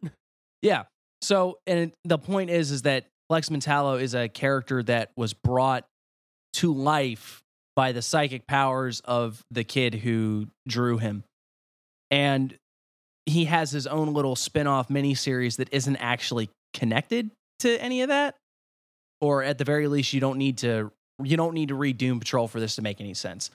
It's what it's actually about is Flex Mentalo dealing with a shadowy organization of seemingly anarchists that begin leaving bombs in places, but they're not actual bombs. They just they just go off to show how fragile the system is, and they're called Faculty X. And it's Flex trying to uncover the secrets from them, and somehow in that there is a like an apocalypse that is going to happen, and he needs to make contact with the Legion of Legions, which is like the greatest superheroes that have ever lived type thing. And while this very fantastical superhero story is going on, we are seeing oh God, what is the guy's name? Wally Sage. Thank you. Yeah, Wally Sage, who is grappling with basically like a full-blown psychotic breakdown. He takes a whole bunch of drugs after what I believe it's like he has a falling out with his girlfriend. He takes a whole bunch of drugs in his apartment, and he calls like a Samaritan hotline of somebody just talking, like somebody who's just going to talk to him while he's waiting for the end. Oof. And meanwhile, his consciousness is basically splitting between him talking on the phone to what Flex is doing, and he's reminiscing about growing up reading comic books and what those kind of did to his psyche, and how comics and superheroes were these paragons of justice and virtue and everything being right with the world. And at the same time, almost like his shame of like, I used to think these things were so important and nothing really matters, and what am I even doing with my life sort of thing. And it's a very deep, where it's the impression I always get reading it is that it's like the story that Flex is going on with is just a trip through Wally's psyche as he's, again, coming up on a bunch of drugs and also possibly dying and everything else. But the crux of the narrative, as it were, comes down to Morrison's ideas about superheroes. And that for him, superheroes are these things that exist in the imagination, but they are trying to call out to us. They are trying to bring themselves from the imagination into our world so that we can be like them. If anybody's familiar with super gods, that is sort of Morrison's personal view. If I'm local, cut me off if I'm wrong here. So it's like archetype stuff, yeah. Like, hey, Superman can show up and solve all my problems. What? I mean, I'm sorry, just the way you put that, like, yeah, I don't think it'd be wrong to say that Morrison's view is archetypal. Like, that's his bag. I mean, if you really want to cut it, like, Morrison's idea is that, like, Mercury and Ganesha and Odin and the Flash are all expressions of the same thing. And how that relates specifically to superheroes, I think, is probably where Flex Mentallo is about going, right? Is what you're telling me? Yeah, I think Flex Mentallo really leans heavily into the archetype phenomenon. Like, he's like, there are superheroes and they are gods. And they exist sort of within, like, the psychic conscious structure of things, which, again, par for the course. That's kind of what Morrison's bag is. Like, everyone's got the big magic idea that they like to explain things with. Like, Peter Carroll has Kia and Chaos that he took from Spare. Morrison's is that, like, everything's the big collective super consciousness of the singular organism kind of thing going on. He just wants to say that, like, all of these things exist in our brains or in our minds, and that all of our minds are, like, connected. Hang on real quick, because I don't think either of you actually said it. Wally Sage, that's, like, the guy that made Flex Mentallo? Yeah, that's okay. And it's because it gets tied up in Doom Patrol, where it's like he made comics as a kid, and then he sort of has psychic abilities that bring them to life, and it's I remember this from Doom Patrol and stuff. But, like, is it the same character? Because I thought he died or something. Well, it's like he is, but the problem is that this miniseries doesn't really take place in the same continuity, and it just sort of it acknowledges Doom Patrol, but it doesn't. It's not specifically like, I am taking place in this universe. And the idea of, like, because he even mentions, like, oh yeah, Wally Sage brought me to life, but then it's like, it's still very much that, like, this is happening in this sort of psychic space comic world that's going on in Wally's head as he's going through the unaliving attempt. And as he's going on, he's like, it's dealing with, like, the idea of parallel realities, and it's the idea that, like, all these superheroes were real, but then the great like this great Armageddon type thing of collapsing all of these different realities, so they escape into the imagination where they can come back again and awaken humanity. And again, it falls into this sort of almost apocalyptic thing where it's the idea of the world as we know it is going to end, but we're going to get clean out on the other side, and we're all going to be superheroes. They keep mentioning the secret word that is, it's very Shazam like, but it's not actually Shazam, where it's a guy gets a crossword puzzle, and then the last word on it is supposed to be the secret word that God said to breathe life into the universe, and if he does it, he'll be, like a superhero, God among men type thing. Okay. Yeah, and at the end, Wally gets it, and, like, he says the word, and everything's shining and brilliant, and there's superheroes filling up the sky, sort of thing. And it deals with, like I said, it is the archetype thing. It's the idea that superheroes are the modern stand-ins for what we would call the gods, and that's part of why I say that Morrison's occult work is inseparable from their comic work, because whenever we talk about coyotes doing, like, pop culture magic, I don't always think that people come to it with the same thing that, like, when Morrison talks about, you can call up Ares, but you can call him up in the guise of Orion from the New Gods, because for Morrison, they're the same thing. You know, they're it's like it's obvious that they're the same thing because that's how they've always come at it, or at least as they got into the woo woo, you know, it made logical sense. You know, Superman is the sun god. Yeah, they use the same coat of paint.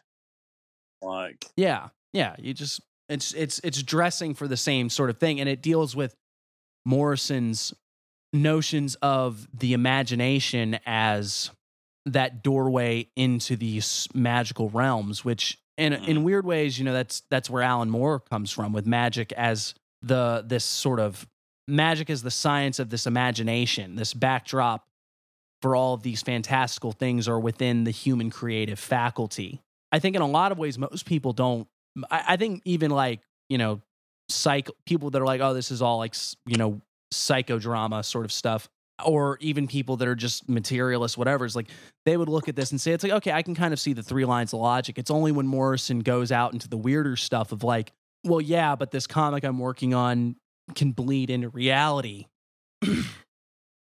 and into the brick and mortar as we think of it, that people start going, man, that's a little out there. Ultimately, and this is where I critique Flex Mentallo a little bit as being part of this hyper sigil trilogy, where it's like, yeah, it sort of fits, and it fits a little better maybe if you put it at the front, you know. But even in like, I would say that it's interesting because Flex Mentallo, in that sort of optimistic yet apocalyptic way about superheroes, where it's like, yeah, we're all going to get clear on the other side, and the superheroes are going to come back to wake us all up and save us, you know, as long as you believe in magic. And there is a moment that is sort of like the filth in that Wally is going through this, like, everything is awful and I'm ashamed of myself and I'm ashamed of the world. I can see that. There's a line where it's like only a teenager would mistake pessimism for realism. That line always kind of stuck with me. There's interesting parallels with that and the filth, where it's neat because it's like the filth parallels nice with Flex Mentallo because the filth brings up superheroes and the idea of like, well, yeah, superheroes fall apart in our world because it's fucked. And then meanwhile in Flex Mentallo, it's like, yeah, well, they don't stand up, but we need to bring them in and they'll show us how to fly with them, you know? So there's that interesting duality there. And then with the Invisibles and the filth of, you know, the difference between the invisible cells and the Archons, and then like the Hand, the different faces of that warring of order and chaos. But there isn't a whole lot in the way of like where Flex Mentallo and the Invisibles link up. Oh no, they do, because they're both apocalyptic tales. That's the point of them. But they don't. I would say, but they don't parallel very well. Maybe I guess they can parallel in that sense, but they don't juxtapose each other very well. I don't have things where I can look at Flex Mentallo and the Invisibles, and the other thing is like Flex Mentallo is like 4 issues, something like that. No, it's short as hell, which is part of the. I guess maybe that part of it is they just don't have as much to go on. Yeah, as far as I think the only way you can really justify putting Flex Mentallo in there is if you're Grant Morrison and you said it fits. Well, yeah, exactly. I said a thing, and what I say is true. So get on it. What I think it is that it's almost exploring this idea from 3 different angles. We'll say the Invisibles is the voodoo world, the holographic universe. You know, I can make the world conform to the comic that I'm writing. And we'll say the filth is more about like a sort of interiority sort of thing. It's like an internal thing where this is a comic that Grant Morrison is writing so they can deal with the real world. And then Flex Mentallo is itself it's the concept within a comic, because it's about like a guy bringing a comic into the real world and how it's a reflection of his own internal psychic states and everyone's internal conscious states. You got a splash of the Invisibles apocalyptic, everything's going to be all right vision, I suppose, maybe. Yeah. I mean, that's the best I got. I think the real answer again is Grant Morrison didn't get to write a 3rd book, and he was like, well, you know, the Flex Mentallo, yeah, that'll work. Sort of how like the Philip K. Dick has the Valis and oh god, fucking Christ, the trilogy of his last work that they try to throw in fucking Ubik, Valis, and there was supposed to be a third one in this trilogy, but because he dies, but because he dies, they go, well, you can put the transmigration of Timothy Archer in there. It's like it's not actually a third in the trilogy, but you can do it, and it probably makes him sell better. How many people were buying Flex Mentallo until he was like, oh yeah, that's the other Invisible book. Yep, definitely. Well, nobody was buying it because Charles Atlas sued them. So, Oh yeah, I forgot about that.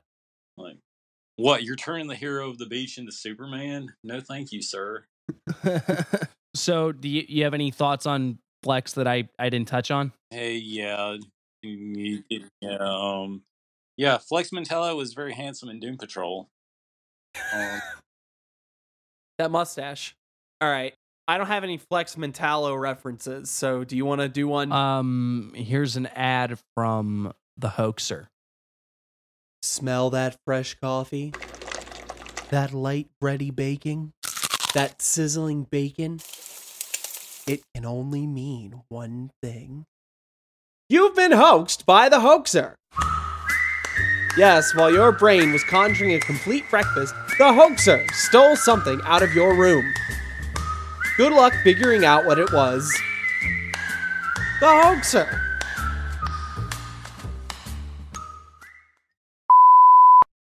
All right, so we ran through the Hyper Sigil trilogy. We touched on some of Grant's ideas in Magic, and we kind of talked about what a Hyper Sigil even is. So I guess we need to talk about what Grant Morrison's actual thoughts on Magic are, right? Do we? I mean, we don't have to. We could end the episode here. I thought we were Comics Magic News. Oh, damn. Yeah. Ah, shit, that still has magic in it. Never mind. Wait, Grant Morrison's a magician? Yeah, you didn't see him pull a quarter out of your ear while you were reading? Or? Oh, my God. That's He pulled something out of my ear. Put something in your ear. Oh, my God. Grant Morrison gave me a wet willy while I was trying to read Luda, and it ruined the whole thing for me. No, I read the first couple pages of Luda. It wasn't that. So anyway, Grant Morrison believes in magic. What a nerd. So Grant Morrison's ideas on magic, right? They seem to be, again, mostly influenced by the same kind of people we're influenced by. Shocker. He specifically mentions Robert Anton Wilson, Peter Carroll, and the Chaos Magic people quite a bit. He also references Crowley because you can't be a magician in the modern age and not talk about Crowley at least a little bit. And you especially can't be, I almost said English, but he's Scottish. I'm trying to think of the term for it. I don't know. You can't be like an English-speaking European and not talk about Aleister Crowley if you're an occultist. You probably can't be a European and not, I don't know. I don't know. At any rate, Morrison's ideas definitely seem to come from there. But I think what's interesting about Morrison is that either A, Morrison is way more comfortable with giving hard and fast ideas of magic that maybe people like Peter Carroll or people like Robert Anton Wilson would say are a better left as just models. But Grant definitely seems to believe these things because they are things that have remained consistent in his explanations of magic and, you know, other related areas like his thoughts on gods and stuff like that. That stuff has stayed pretty consistent since he started talking about this stuff. For instance, in I had it, then I lost it. Had it, then I lost it. There we go. All right, cool. So, for instance, in Pop Magic, the text we were referencing earlier, he has a section called Chatting Up the Gods where he pretty much verbatim talks about what we were talking about during the Flex Mentallo bit. Except this for the moment. There are big ideas in the world. They were big before we were born, and they'll still be big long after we're moldering. Anger is one of those ideas, and love is another. Then there's fear or guilt. So, to summon a god, one has only to concentrate on that god to the exclusion of all other thought. let's just say you wish to summon the big idea communication in the form of the god Hermes, so that he will grant you a silver tongue. Hermes is the Greek personification of wit, art, and spelling, and the qualities he represents were embodied by the classical artist in the symbol of an eternally swift and naked youth, fledged with tiny wings and dressed only in streamers of air. Hermes is a condensation into pictorial form, a sigil, in fact, of an easily recognizable default state of human consciousness, which is essentially what we were talking about with Flex Mentallo. It's the same idea. What Morrison sees superheroes as is the same thing that he sees the gods as here. They're all big ideas, as he puts it. And that maybe could better be described as like archetypes, because I don't think maybe idea in like the platonic sense or something. But the point is, it definitely isn't like as simple as maybe an emotion. It's not quite like anger. When you get angry is itself the thing. Maybe it's an expression. It's a part of it. Morrison seems to think that there's anger out there or in the big cosmic consciousness that you can go and talk to and deal with in a certain way. And all you need are these different kind of masks. And that's something that I think is pretty common to a lot of magic adjacent people already. Like Jungians are big on this sort of thing. And it's a common idea in chaos magic now, but I don't think people that were influencing Grant would be as willing to say stuff like that. Bob Wilson would probably say that like that's a really interesting model and it's a cool way of looking at it. But I think he would probably say, well, you know, you're coming up with a lot of ideas here that we can be very skeptical about. And Peter Carroll would probably say that he'd just call it psychological model and move on, wouldn't he? To push back on you just a little bit, Carroll is the one that suggested that every pantheon was a psychocosm. So I'm not sure he would completely throw the baby out with the bathwater on that statement. But yeah, no, maybe you're right there.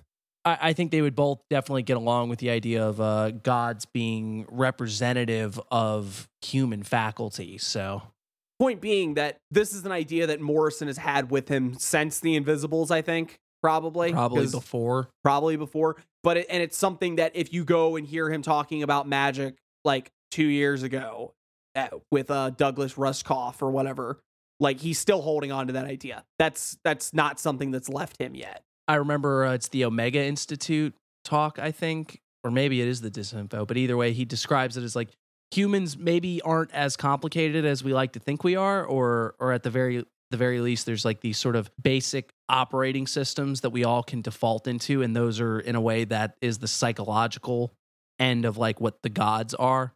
And you know, I'm not faulting if that's the way you're going with it. That's the way you're going with it, but. I do think it's interesting that he describes it. It's like, you know, Hermes is a condensation into pictorial form, a sigil, in fact.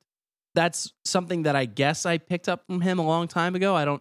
I tend to fall back on the idea that most, if not all forms of magic that we talk about are really just sigils. If you do a love spell that involves like pricking an onion, it's like, well, all right, sure. What is that? It's symbolized intent. That's a sigil. Right. I think that's. Oh, don't agree with me. People got mad when I said that a couple times. So people well, I was gonna say, like it's definitely a consistent idea. I think that's why we got the term hyper sigil instead of voodoo comic. Right? For that, like Morrison, it's like, yeah, everything's a sigil. Mm-hmm. But as far as this idea of these operating systems, right? That gets into the other big thing. I guess we're going to go maybe a little chronologically here, but it's, you know, this is all still early post-Invisibles magic writing of Morrison. You know, Pop comes from Disinfo, and at DisinfoCon is about what I'm going to reference. He has this huge idea that he wants to bring forward. And I think, again, maybe this is like what he's getting at in the end with the Invisibles. I think that's really what he was trying to get at. And its failure is sort of part of the problem that Morrison's grappling with now in his writing. Morrison's presenting this idea that the individual as the unit of society, or the ego as the main identifier of self, is the big thing to overcome in the world now. What Morrison proposes is, again, with these sorts of big ideas that, hey, you can go summon the idea of communication, and by doing these sorts of rituals and focusing on these and using these symbols, you can bring aspects of those into yourself. And what he's suggesting you do with that is start not only doing that and getting all of these different aspects, but start doing it with like whole personalities. Morrison essentially wants you to cultivate like multiple personality and have like instead of having a singular personality, having a personality constellation. And that also touches a lot on what Morrison is getting at in his idea of writing. We all know that The Invisibles is about King Mob, and King Mob is Grant Morrison. But when you ask Morrison will tell you that every single member of The Invisibles is an aspect of him, that he's every single one of them, that all the bad guys are him, that everybody that he wrote in that comic is him. Yeah, and that's a slight spoiler, but that's definitely, like you said, what the end of The Invisibles is hinting at, or not so subtly hinting at, is the notion that the scaffolding around the building that is the individual becomes a cage, a prison. We do all this effort building this personality that eventually just becomes a hurdle, and it creates this illusion of separateness, and that we can't, that all these things that we say, that's not me, just turn around and become all of the things that we spend our lives battling against. I think that is, in a lot of ways, what Morrison suggests the benefit of magic is that you're able to, aside from the obvious, like you can do sigils to make things happen, but also the notion of by doing these, particularly the type of stuff he's talking about, of messing with these sort of human operating systems, you are able to tap into the greater plurality of human experience. And that's why, especially in later interviews, he does seem to hold very strongly that the idea is that the goal or the objective of the magician is not to battle against people, it's to understand them. I remember I don't remember the actual I don't remember the name of the interview that he was doing, but they're talking to him about the alt-right, and they say something to the effect of, it's not our job to fight with them, because it's not, all it's going to do is, when you fight with them, you just make it worse. You just got to try to understand them. And I don't necessarily agree with that take, but it's consistent. Interesting, because, here, let me go to this next thing that I wanted to talk about to show the development of Grant Morrison's magical thoughts. But we'll come back to that one, because I have something interesting that I heard today about that. Getting away from the DisinfoCon era, which is markedly about those two ideas, right? It's the big ideas are the gods, that superheroes are representations of that, and you can interact with these sorts of aspects of your own personality and like the collective personality, all by engaging in magic.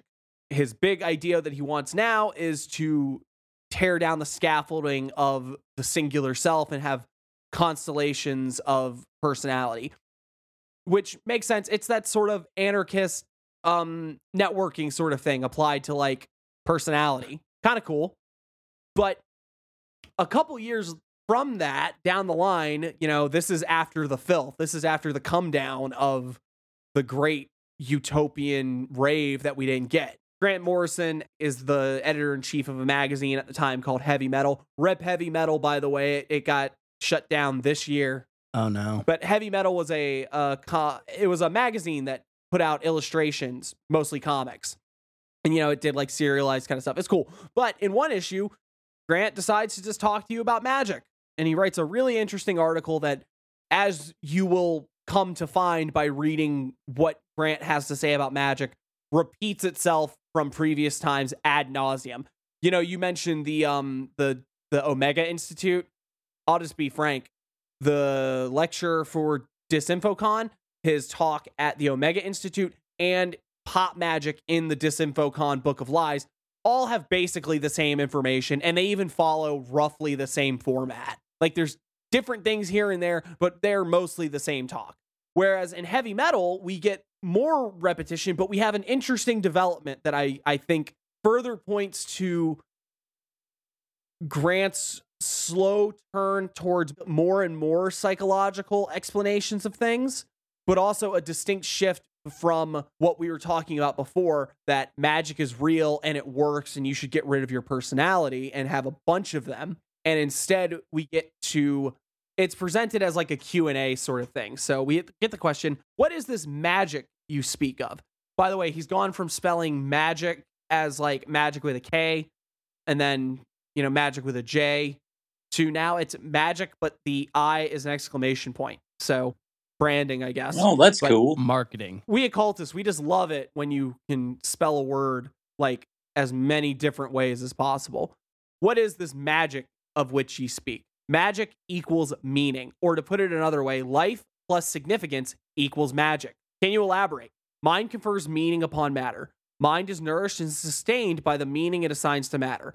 Matter is elevated and ennobled to magic by the meaning mind attributes to it. It's a winning transaction, an erotic snake dance, and a slinky menage a trois that makes the world go round and round and up and down. So I think the interesting thing there is that we definitely hadn't heard Morrison talk about meaning so much, right? What we heard a whole lot of Morrison telling us was that if you do sigils, you can get stuff like get a girlfriend.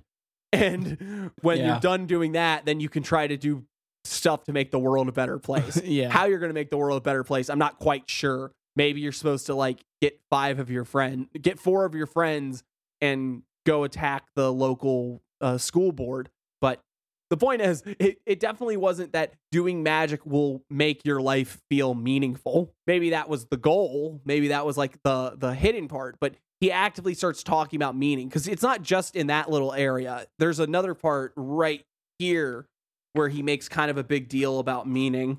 And this is also something that at this point he's repeating because I heard a talk from him from like 11 months ago and he brought it up again. There are more things in heaven and earth than can be counted, locked in a drawer, kissed, or beaten into unconsciousness. Not everything we know to be real is amenable to weighing and measuring. We speak not of supernatural entities for which we can offer no proof of existence outside of our prodigious imaginations and capacity for invention.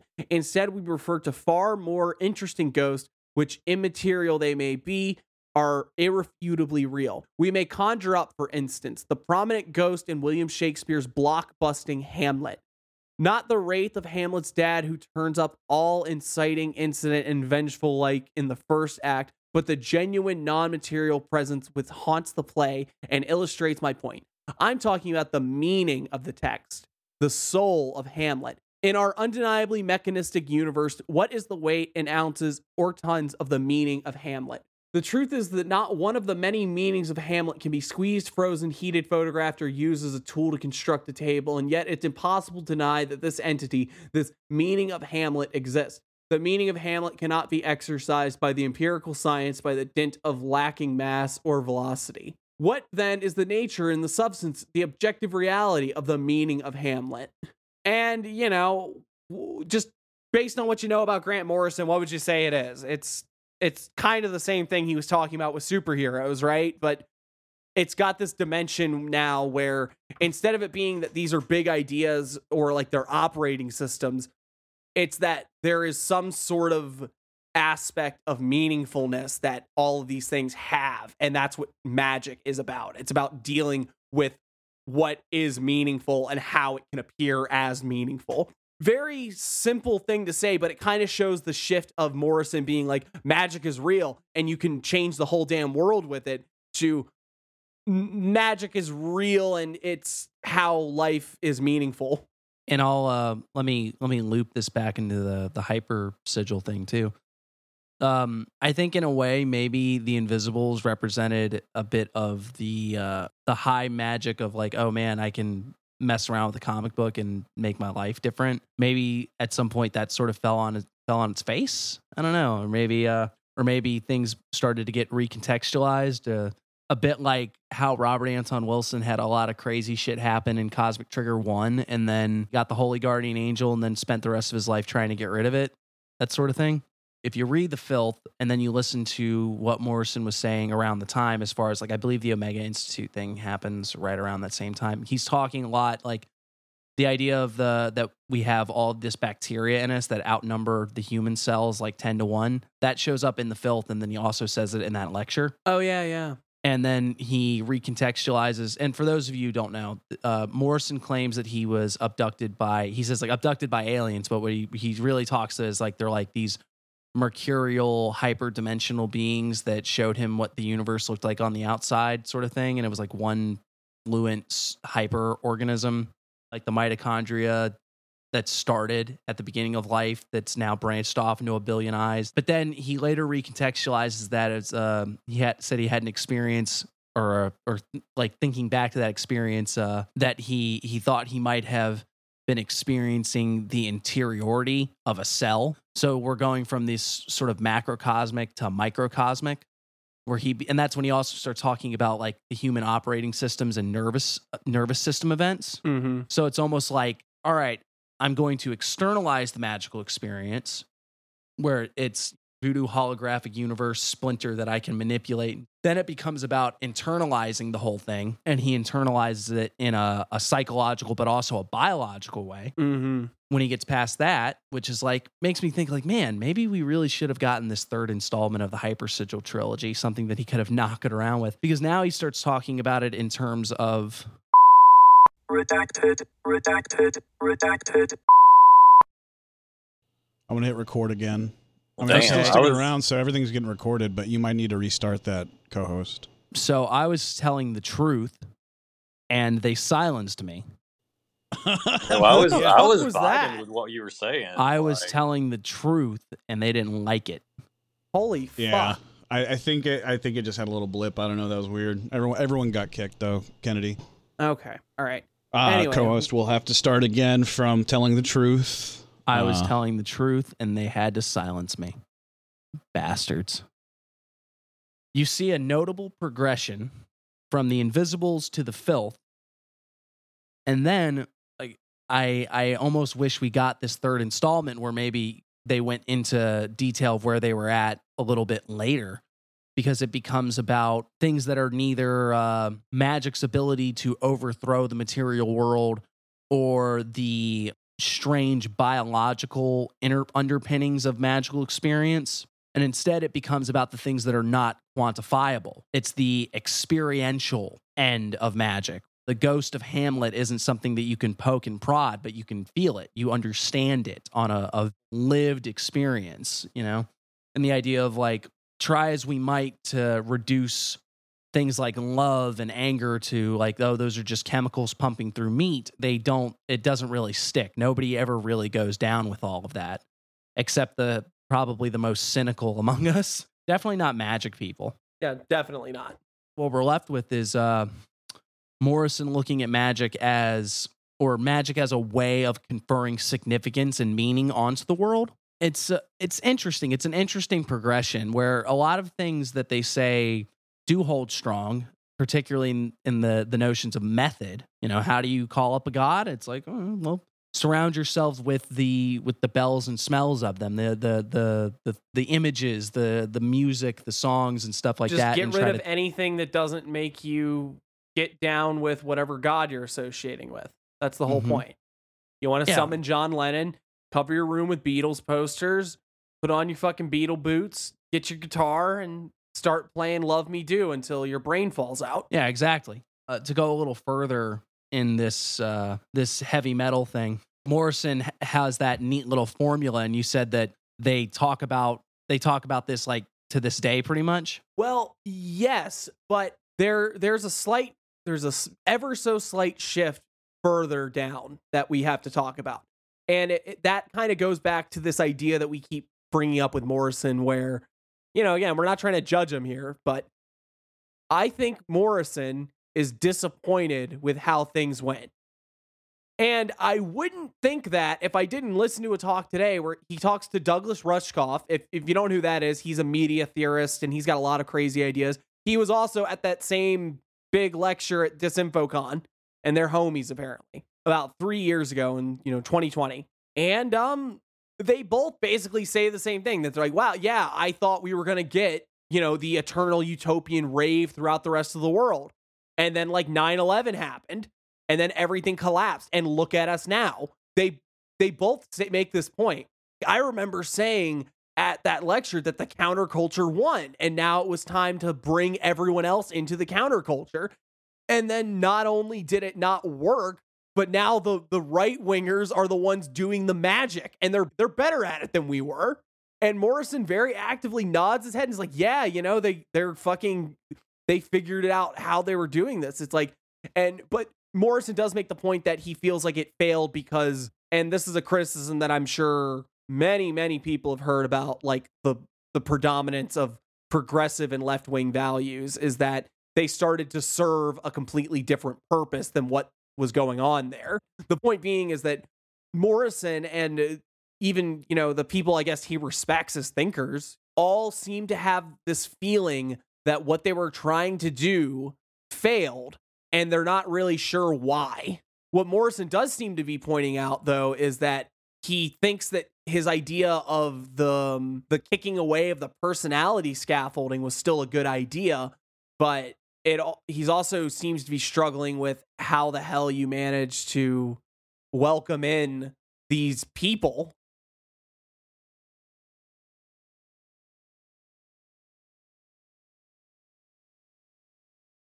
If you can't have enemies, how do you deal with your enemies? He talks about how we live in a world that seems to be even more predominated by like the authoritarian personality. He talks about how Donald Trump is a radical. He's a magical thinker. That's the world he lives in. He believes that if he just says something, that his will exert its force over the material world. And it's a fascinating thing to think that Grant Morrison has this view now that all of this shit failed, and his solution seems to be yet another variation on what he was talking about before. Because not only is it now that we need to have need to have the constellation of personalities, personality system, personality plus, as he called it in the Disinfo lecture. He thinks that the only solution now is further decentralizing and networking. What Grant wants is everyone connected online and everyone dealing with each other, and there being no centralized authority, which is again, at least it's consistent with the sort of beliefs he was going with. But, maybe to a point he's even saying that what I was trying to do was wrongheaded because I'm a popular comic book writes Batman and shit. I can't be the person to make a revolutionary action like this. The most interesting development from him magically is actually Luda. Having heard him giving a talk before the book, or giving a talk promoting the book, I was definitely fascinated because he explained glamour as an idea magically in a way that I hadn't heard of before. And he relates it to all sorts of things. He relates it to superheroes. He relates it to the power of knowledge and literacy in society at a time when it didn't have that. And he even relates it to the trans experience. It's very interesting. Just this idea of being able to present things in a certain light, and that being the central idea of what art and performance and ultimately magic is about. Using the drag metaphor, of course, it's putting on all this makeup and the face of the makeup becoming more real than the face that's under it, which is apparently why the cover of the book is face. Just a little bit there. And he talks about it in relation to superheroes, obviously. Someone in the audience actually brought up the idea that it's how Batman's face is the real Bruce Wayne, and Bruce Wayne's really Batman. No, it's more than that. It's that both of them are him. Sometimes the Bruce Wayne face is on, sometimes it's the Batman face. So he's still trying to promote this idea of this personality constellation system sort of thing, but he definitely seems to have at least the new idea now that it's not just or maybe it really is just a further extrapolation of his sigil idea. Because if we come down to the idea that everything's a sigil, then your alternate personalities and such are manifested in that sort of way. That the aesthetics of it, the can be the thing that brings it about. I don't know. I thought that was interesting. I guess it kind of pales in comparison to the fact that I basically called out Grant Morrison for being disillusioned with what he created. It's a hard one to follow, you know. Yeah, it really I is. wish I had a follow up to that. Yeah, I mean, and the notion, having actually read Luda, the notion of glamour as the the false face that is perhaps more real than the real face, the idea of bringing significance and meaning into the image that somehow transcends or overpowers the commonplace reality. You know, those are ideas that are very present in the book, and those are ideas that are very useful in magic. And I guess props to Morrison for not letting that disillusionment turn into bitterness or pessimism about the state of everything, because, you know, Luda doesn't come across to me like that, and nothing Morrison has made in the past couple years screams, oh, everything's a fuck, you know. But I could definitely see it. I could definitely understand. I think Morrison just at this point thinks that there are the adults in the room. He's used that term, you know, the grown-ups, the billionaires who control everything and make things happen and stuff. And we're never going to be able to stop them. They're just too powerful. So the only thing we can do is try to build around them so we can get out from under them. And I think that's at least something that Morrison has been consistent on. I think the difference being that Morrison thought we could do it by having the eternal utopian rave, and when that didn't work, now he's not really sure how the hell we can do it beyond, I don't know, the internet. Like I said, he wants to create like networks of decentralized such and such, but you know, that's the same thing that anarchists have always been saying. So it's not like temporary. It's not really a new zones. idea. It's more of, it's sort of like a we didn't do it good enough last time. Yeah, and it's, well, and I think maybe part of it could go back to the Invisibles.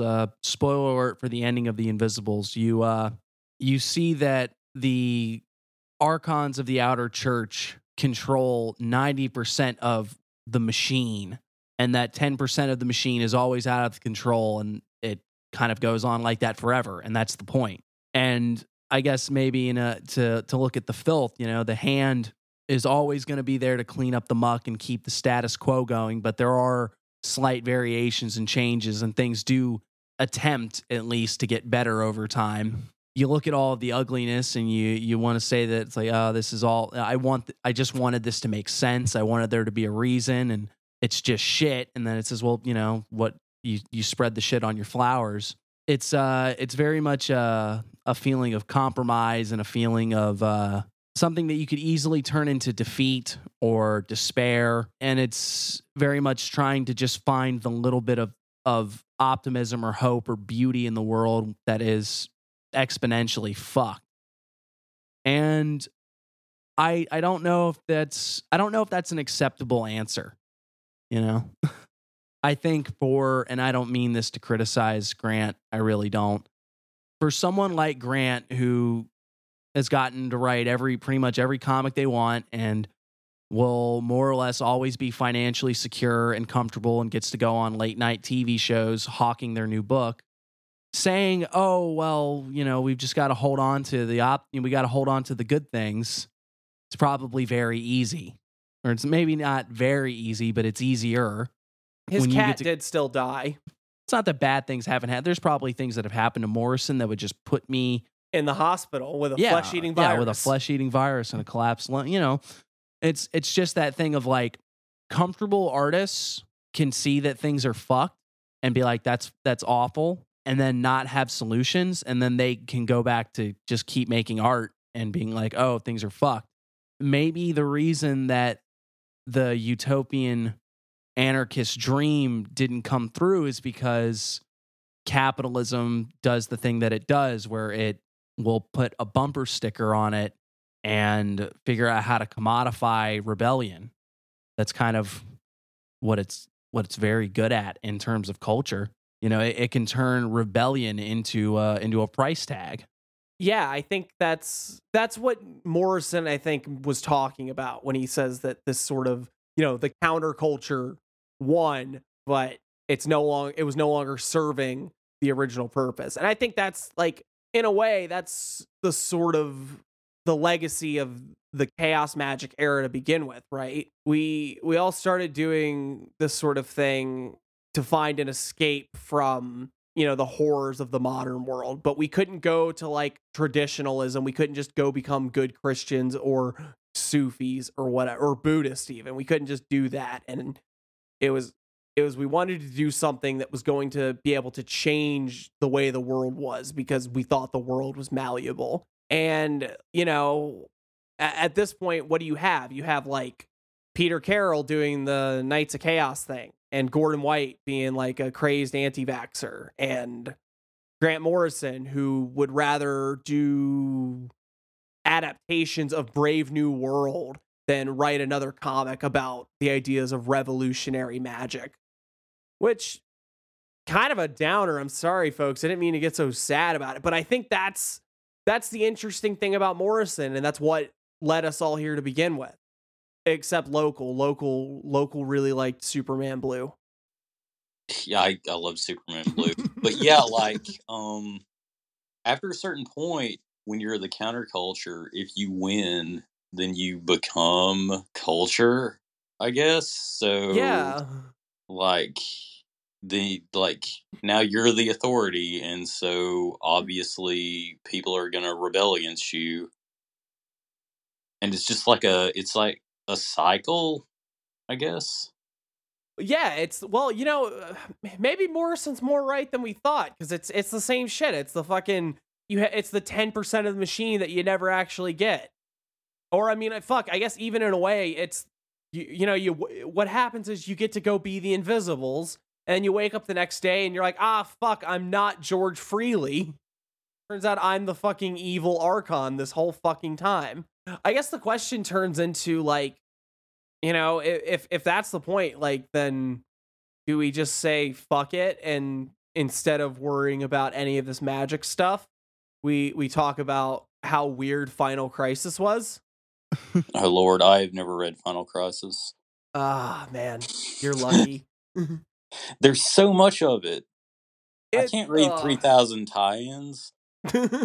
I've got a job. I have bills.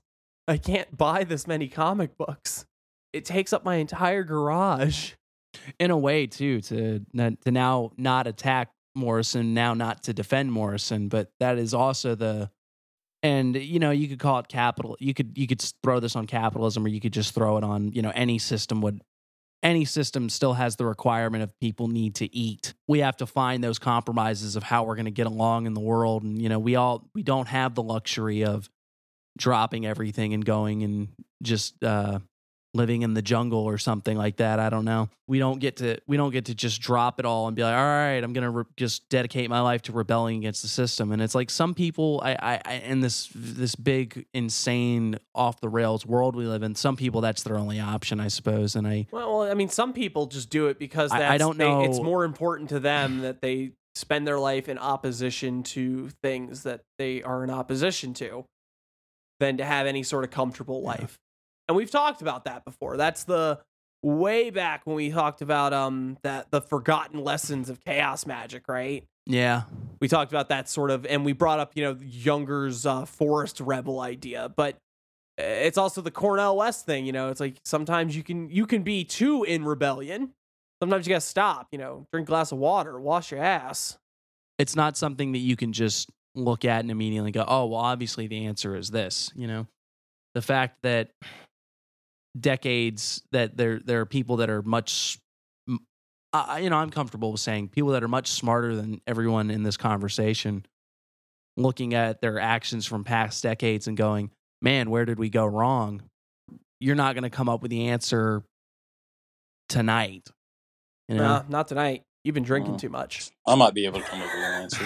Yeah, I'm built different, so I'm a top. Yeah. I'm a power bottom, so y'all guys can. You can suck my butt. Y'all can mount me. And I believe we talked about this during the anniversary episode where we were discussing my dislike for a lot of Luda. I do personally think that for me, some of the spell of Grant Morrison has worn off over the years, particularly as I've delved deeper into philosophy and politics, and also delved deeper into magic, where things that seemed revolutionary and new and like, oh, this is obviously like, this is what's going to get me over, no longer hold that luster, you know? And I still enjoy Morrison's work. Looked at The Filth again and Flex Mentalo and, you know, The Invisibles. I think those are, you know, and I also really still love a lot of Morrison's just, you know, super guys beating up baddies. You know, I love that stuff. For me, a lot of the magic has, I guess, not even like worn off, but like it's taken root. It's part of my foundation now, so it doesn't. It's not as world ending or as upsetting anymore, because it's just like, yeah, I've seen this song and dance before. You know, there's you want to get it's not like, oh, I want to get past it, but you got enough of it. Now you can build on it, I guess. And I think that is ultimately Morrison's legacy, is that Morrison's influence in chaos magic is profound. You know, we haven't done it justice where we talk about, it's like I really mean it. That disinfo lecture is everywhere. Yeah. And the Invisibles probably dragged people kicking and screaming to the woo-woo, whether they liked it or not. I think we didn't even. I think Morrison is the Velvet Underground of chaos magic. Like, maybe not the most. Well, I mean, Morrison, of course, is like commercially successful, but like Morrison might not be like the most well-respected occultist in the world. But everyone that saw Grant Morrison give like that disinfo lecture, like, went home and did magic. Everyone that read The Invisibles had a magical experience because of it. I mean, I'm sure maybe there's one guy who's just like, "Fuck, where's Batman? When's Batman going to show up?" And that was me. Oh. Like, when's Batman going to show up and punch these Archons in the face? I used my Bat anti-Archon spray, and now they can't touch me. Oh, God. Jesus. But really, their influence on magic to this day can be felt, and I think that maybe if we're all really lucky, one day Morrison can look back in an interview and talk about what, you know, say, oh, I just didn't wait long enough. I called it a failure too soon. I didn't realize that we needed to go through.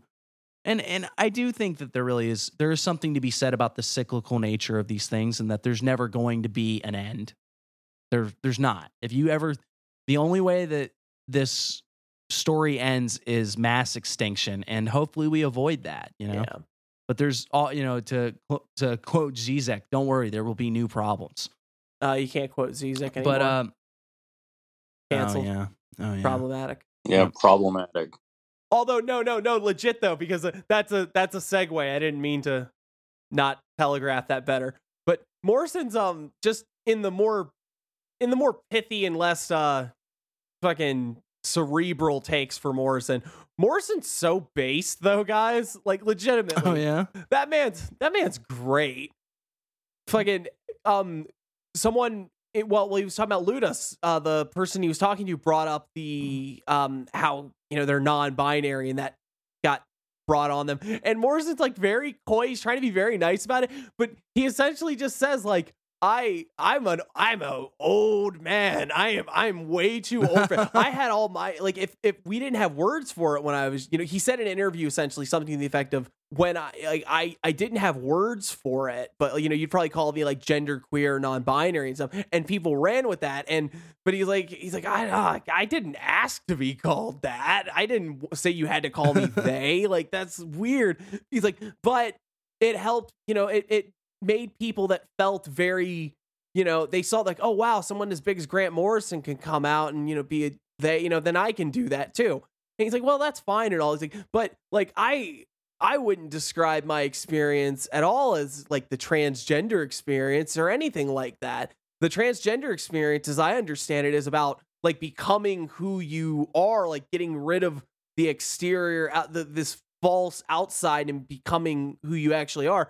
Whereas what I've always been about is becoming everything, like just all the different things I could be. Back on his constellation of personality idea, he talked about cancel culture, and he brought up the idea of like, like I don't know, I feel like maybe we should cancel like one of their personalities, which I think is great. I like the idea of getting canceled, like having like a life system.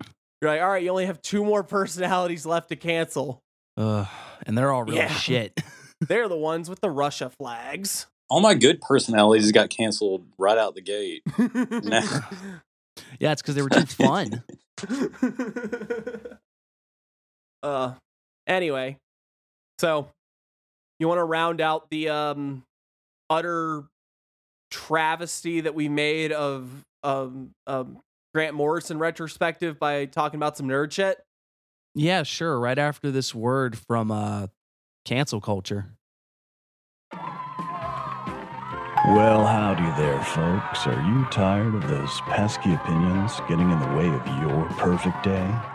Do you find yourself yearning for a world where everyone thinks just like you do?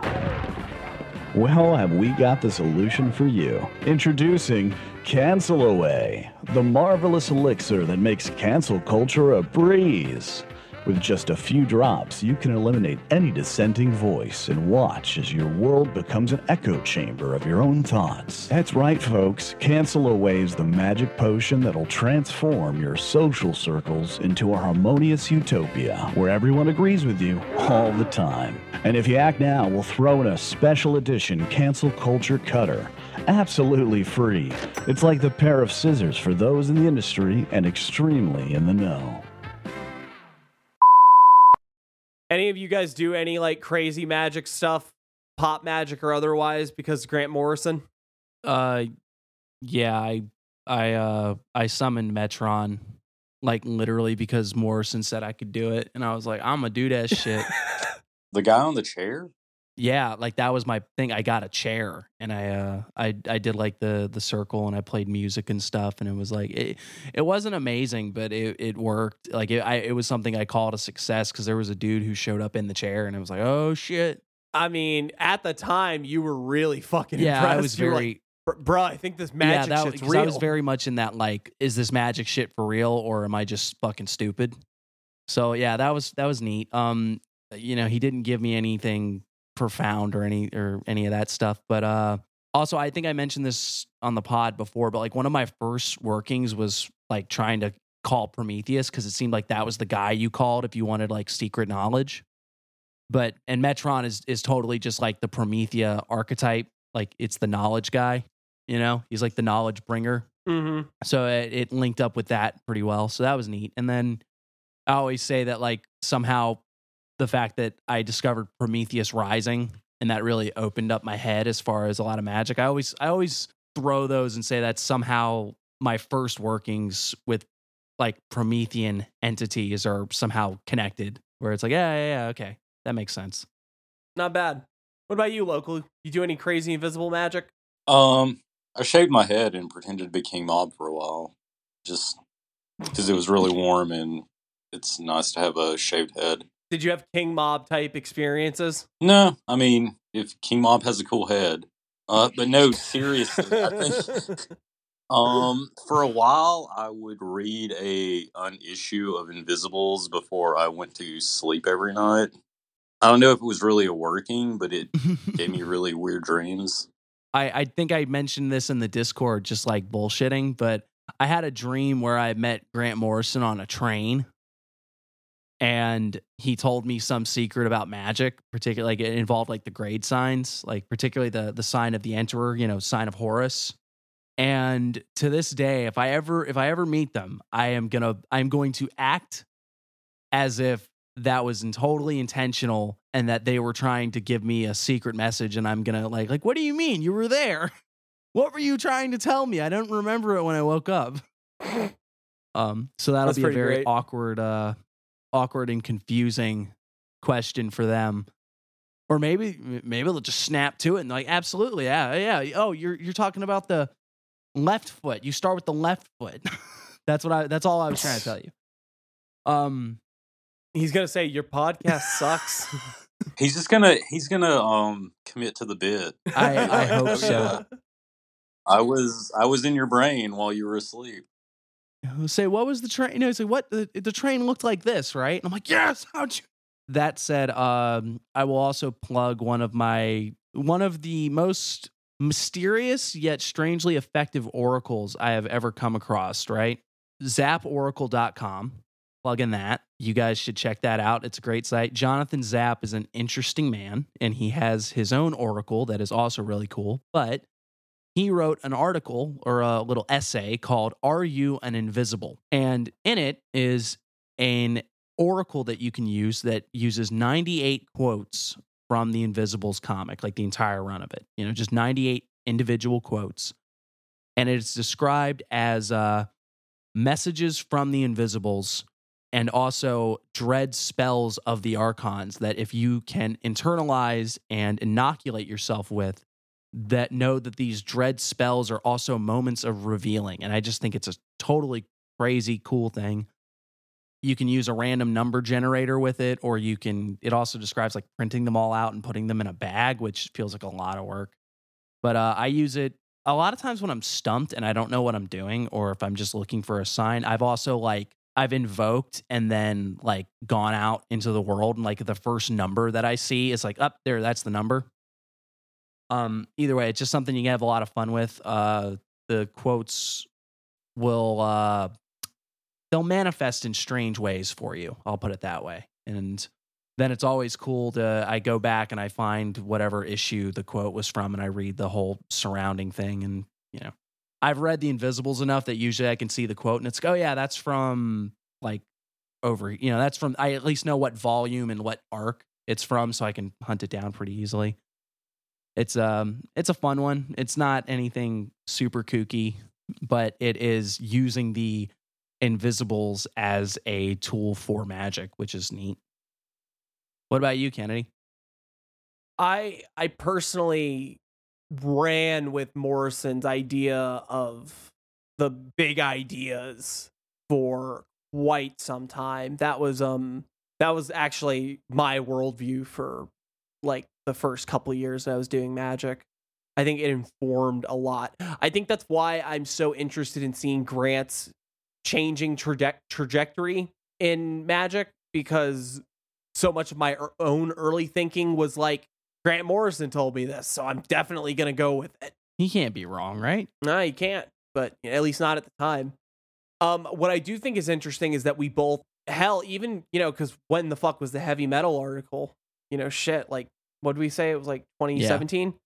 Around the same time, we both had the big turn towards meaning at being magic, which is fascinating in my mind, just because it was something I hadn't even conceptualized. Like, I remember reading that article and being unimpressed. It felt like Morrison saying stuff he had already said. So I apparently didn't even pick up on the fact that he was talking about meaning then. For me at the time, meaning had become paramount, because 2017 was when I started like my big like Herbert Dreyfuss kind of thing, which is like where my magic work is now.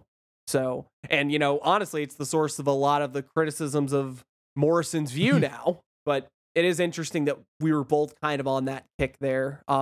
As far as like doing like goofy pop magic, I don't have any good ones. I did do like a lot of invocations of like various comic book characters. I remember doing Superman a lot, but I never got like a big one. Superman never like flew through the window and told me to stop doing drugs or anything, or like get me to think that truth, justice, and the American way. You gotta listen to your parents, son. No, like, nothing like that. But I think probably the biggest like Morrison-y type thing I can really come back to was, I remember going through a period where I kind of just started viewing the entire world in a very Gnostic kind of way, like conspiratorial, like all these things are, part of a hidden construct to like control the world and stuff. And I just remember like purposely getting myself into that kind of worldview to see what it did magically. And it was fucking, being an invisible is rough. I don't recommend it. Yeah, that is nothing that I want anything to do with. That sounds like a nightmare. Yeah, no, like when you're putting yourself into, again, just we're going with all the old things I used to think and agree with that I have like grown out of, I guess. So I'll use this one. You can put yourself in a reality tunnel that is very much not fun when you think that you're in a sacred battle for the liberation of humanity. That's why being a leftist is sad. Jesus. Too close to home. I'm sorry. I was trying to think of a QAnon reference, but it just went straight up. No, Democrats are bad. Yeah, I think ultimately, being invisible is hard, yo. It's just rough. Why can't Superman just come and punch the Archons in the face? I forget. Do we even do palate cleansers on these episodes? I don't think so. We do need like a come down because we had way too much there. So like if Grant Morrison could just write like the multiversity one-offs from now until the end of time, I would be happy. Like just let Grant Morrison do like little vignettes into exceedingly strange and radically like aesthetically different versions of basically Elseworlds comics. I would be so happy. That one that's where it's like Doc Fate, but he's like a pulp hero type thing, and then there's like a dinosaur Parallax and Felix Faust, and he kicks him in the nuts. Like I think like that. If you showed me like more of those, I would be fucking thrilled. Like just so great. And then just like the actual multiversity like team ups where you get to see all of the different multiverse heroes getting to pop in on everybody. I just love it. Love everything about it. Like the time Tobey Maguire and Andrew Garfield showed up. No, not like that. Oh, you mean the one where with Spider-Gwen and Miles Morales? That's the one. Tobey Maguire was like, "Don't kill him. He's not worth it," and then he like almost died anyway. Stupid. If you guys could get Grant Morrison to write any comic, what would you want him to write? Steven Universe. I think you're pretty good at it. That'd be solid. Yeah, it would probably actually be really good is the problem. I was thinking Moon Knight. Oh, that would be so good. Yeah, I would like Moon Knight Grant Morrison because I think he would have a whole lot of... You know what it would be? It would be like the good version of that terrible thing they did where Moon Knight became like a god and he like stole Thor's hammer because it's made of moon rock or some Did shit. you read Jeff Lemire's run on Moon Knight? Oh yeah. Maybe that's the problem. It would probably be similar to that. I'm just saying if you haven't read that, I think you'd really like it because it's. Yeah, I like Jeff's run. It's interesting. It seemed like it. Okay. I think it would be really great if you made him write Promethea, like a. Oh, you stole my idea. I was gonna say, I wish that the whole like Watchmen reboot that DC did. They just gave it to Grant. Yes, like it was literally like they just. But that's multiversity. That's Pax Americana. Pax Americana is just Grant Morrison showing like, what if you made Morrison's like, man, that's a iconic comic series you got there. It'd be a shame if someone did it better. What do you mean that I have the actual copyright to these characters now, Mr. Moore? Man, oh God, man. Whoa, that's crazy. That's actually the question. Wow. We'll have to get into this when we do the Alan Moore special in God knows how many episodes. But like DC fucking hates Alan Moore. I guarantee you they told Grant Morrison he could do it just because they're like, yeah, we hate Alan. This will hurt his feelings. Hey, this bearded fuck's been talking trash about us. You wanna This motherfucker made the League of Extraordinary Gentlemen tank. Get him. Grant Morrison's new series, W for Vendetta, coming out. Just to trounce everything Alan Moore holds near and dear. Jerusalem 2. This time it's in Scotland. Remember the this October 7th. This is like Simpson writers in like season 30 doing jokes, but I think we're done. Fair enough. Local, thank you so much for coming on. This is really great. Thanks for giving me a bag of McDonald's. Anytime. With that said, It's been Chaos Magic News, which is only one representation of a much bigger idea of a podcast. as always, if you too would like to explain what a hypersigil is, you can find us at chaosmagicnews.com, where we'll have links to the pod, occasional article for you to peruse, and you can check out some of our interview series with some of the leading edge in occultism. Also, we're on Facebook, Instagram, and Twitter, where we be posting much of the same. Also, some dank memeage, because you know you love you some dank memeage. And if that isn't enough for you, we also have a Discord where you can rub elbows with weirdos. Some of them are even lower. One or two at most. Well, and with that, Local, would you like the last word? Yeah, if y'all guys are looking for something to read, I suggest a little book called The Kabbalion. I thought we were gonna get it. I was waiting for it. It's so beautiful. I thought we were gonna get away with that. What do you guys think Grant Morrison thinks of The Kabbalion? He probably ate it. Just ate the whole Kabbalion in one sitting, like with a fork. I could have done this a little bit better. All right, folks, see you next time. Thanks for watching, listening. God damn it. Bye-bye.